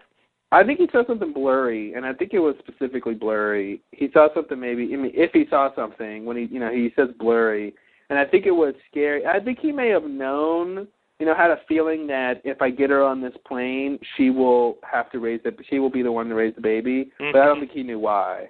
Okay. Because I don't think he knew that the odds of all those different occurrences would happen, and that this plane was going to crash, and that they would actually still survive, and blah blah blah. Like that's pretty crazy. Yeah. I just think he had if anything, he had a general sense. Is there any way that someone could have convinced him to tell her that to raise the baby on her own, and then for some reason that wasn't good enough, so they decided to try to get her on the plane? I guess. I mean, I don't guess. I don't see how that could what would someone benefit from telling Claire she has to be the one to raise the baby? Yeah. No, I agree. That's the thing that's weird about it. It doesn't seem as though he has any motivation for saying that. Yeah. You know, if he really is a fraud, his motivation should be money. That's, you know, whatever he does, that's pretty much his primary motivation. So it doesn't seem to me, I mean, he just shooed her away initially. It just doesn't seem to me that, you know, unless that's supposed to be like all part of the ploy, it doesn't seem like he's really doing things that he stands to gain from. And that's the thing, though, yeah, because the second time, or the first time, he gave her money back. Mm-hmm.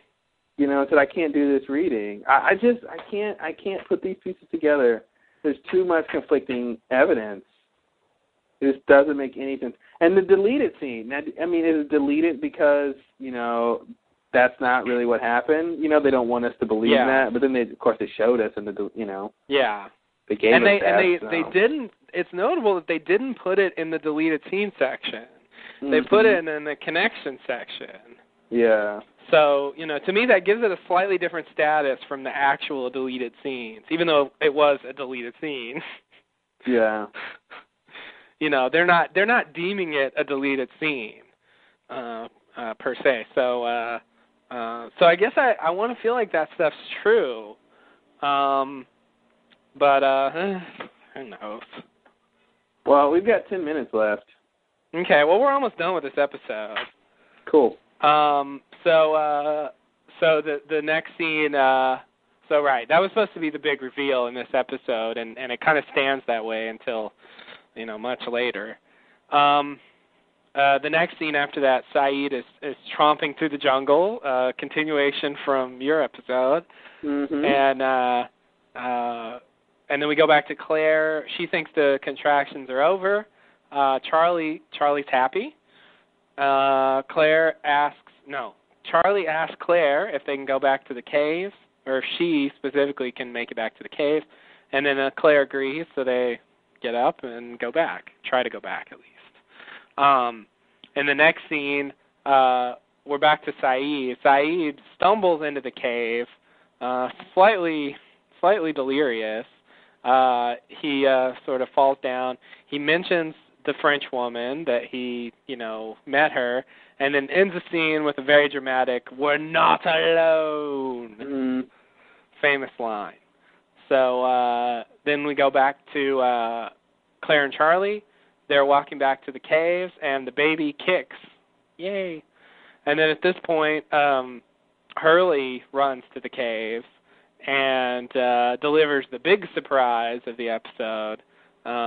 Based on the manifest, he's discovered that Ethan was not on the plane. We all collectively go, shit! And and just as we say that, we see Ethan. Yeah, shit! I hope he's not a bad guy who's trying to take Claire's baby. Right. And just at that point, Ethan walks up to Charlie and Claire and says simply, "Hello there," and then we get kind of a close-up on his face, and then scared Claire, and then that's it. The end of the episode. Interesting. Fill in the blanks yourself. Yeah, we'll never know what's going to happen.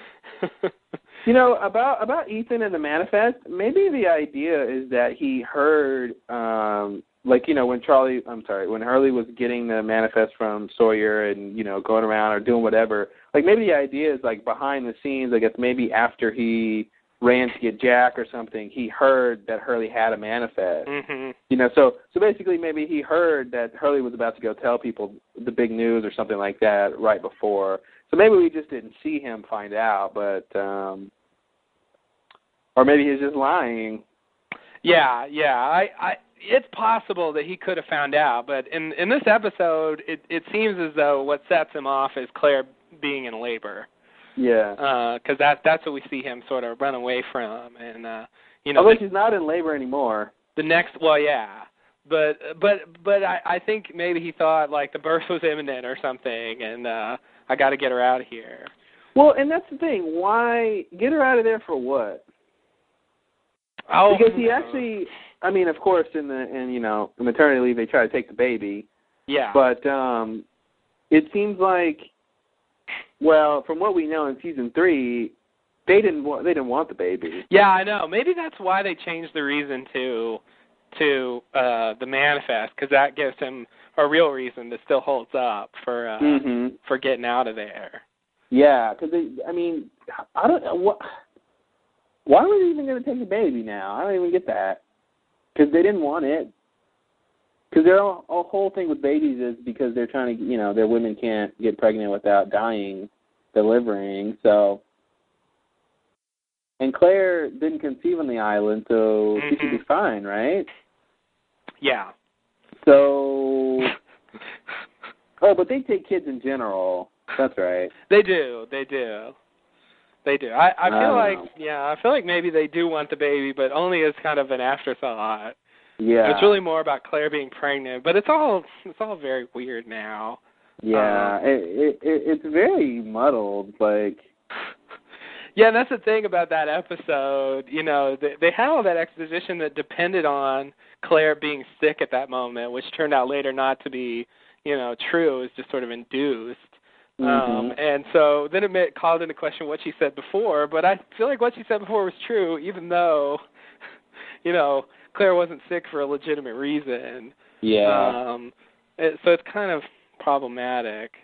But yeah, God, it's sticky. But I have to say, as you mentioned in your episode, this episode's my pick. I love the ending of this episode. Good. Ethan walking up like that, him just standing there and saying hello there. It's just, I think it's one of the creepiest things on the show ever. Yeah. Because he doesn't have to do anything. He just sort of stands there, and it's with the surrounding situation, I just love that. Well, and for a guy who's been helpful and nice the entire time. Yeah. It's very scary that, oh, no, he's been undercover this whole time, or what has he been doing and planning? If he had just come out of nowhere and we hadn't seen him before, it would be strange, but it wouldn't be the same. Oh, reaction. Yeah, the fact that he's been hanging around in the camp and we've had several, scenes with him is what gives the scene the power, definitely. Yeah. And having that infiltration and just suddenly finding out just in time for him to do something bad. It's well timed and nicely done. So yeah, no, I agree. That's the biggest part of the creepiness. Having someone infiltrate your group, not knowing. I mean, it's just a creepy thing. So yeah. And he's good at looking creepy. So it came together nicely. That Moppeter quality. Right. All the Moppeters are good at looking creepy, especially when they smile. Right. Cool. So Woo! Our first round of favorites is complete. All right. Good one. Good one. Wow. I agree. So yeah, no, it's I guess next time we'll do the other three. Next time we'll do the other three. I guess we'll do the second, whatever got the second highest number of votes. Which right now is Hearts and Minds. Hearts and Minds. So, I don't know about that voting, guys. I wouldn't pick that one, but hey. Yeah, you guys really like that one? You guys really like Hearts and Minds? Maybe they do.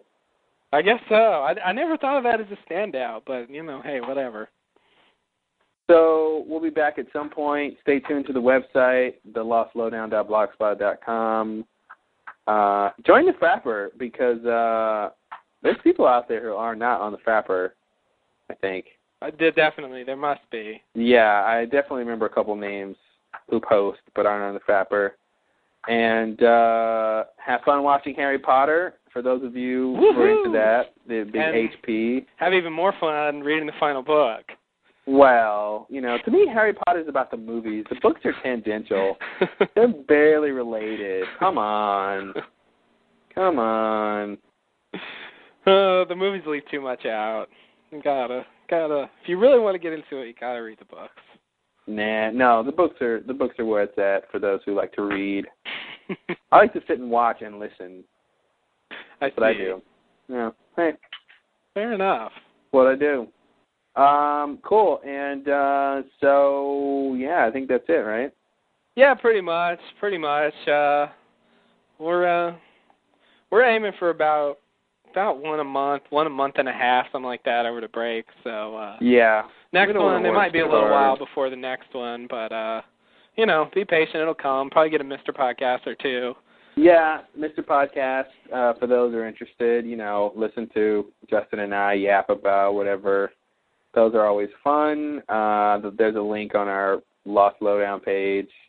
I guess it's Mr-Podcast.blogspot.com. Yeah. So, MR-. And Thanks and namaste. Namaste and good luck.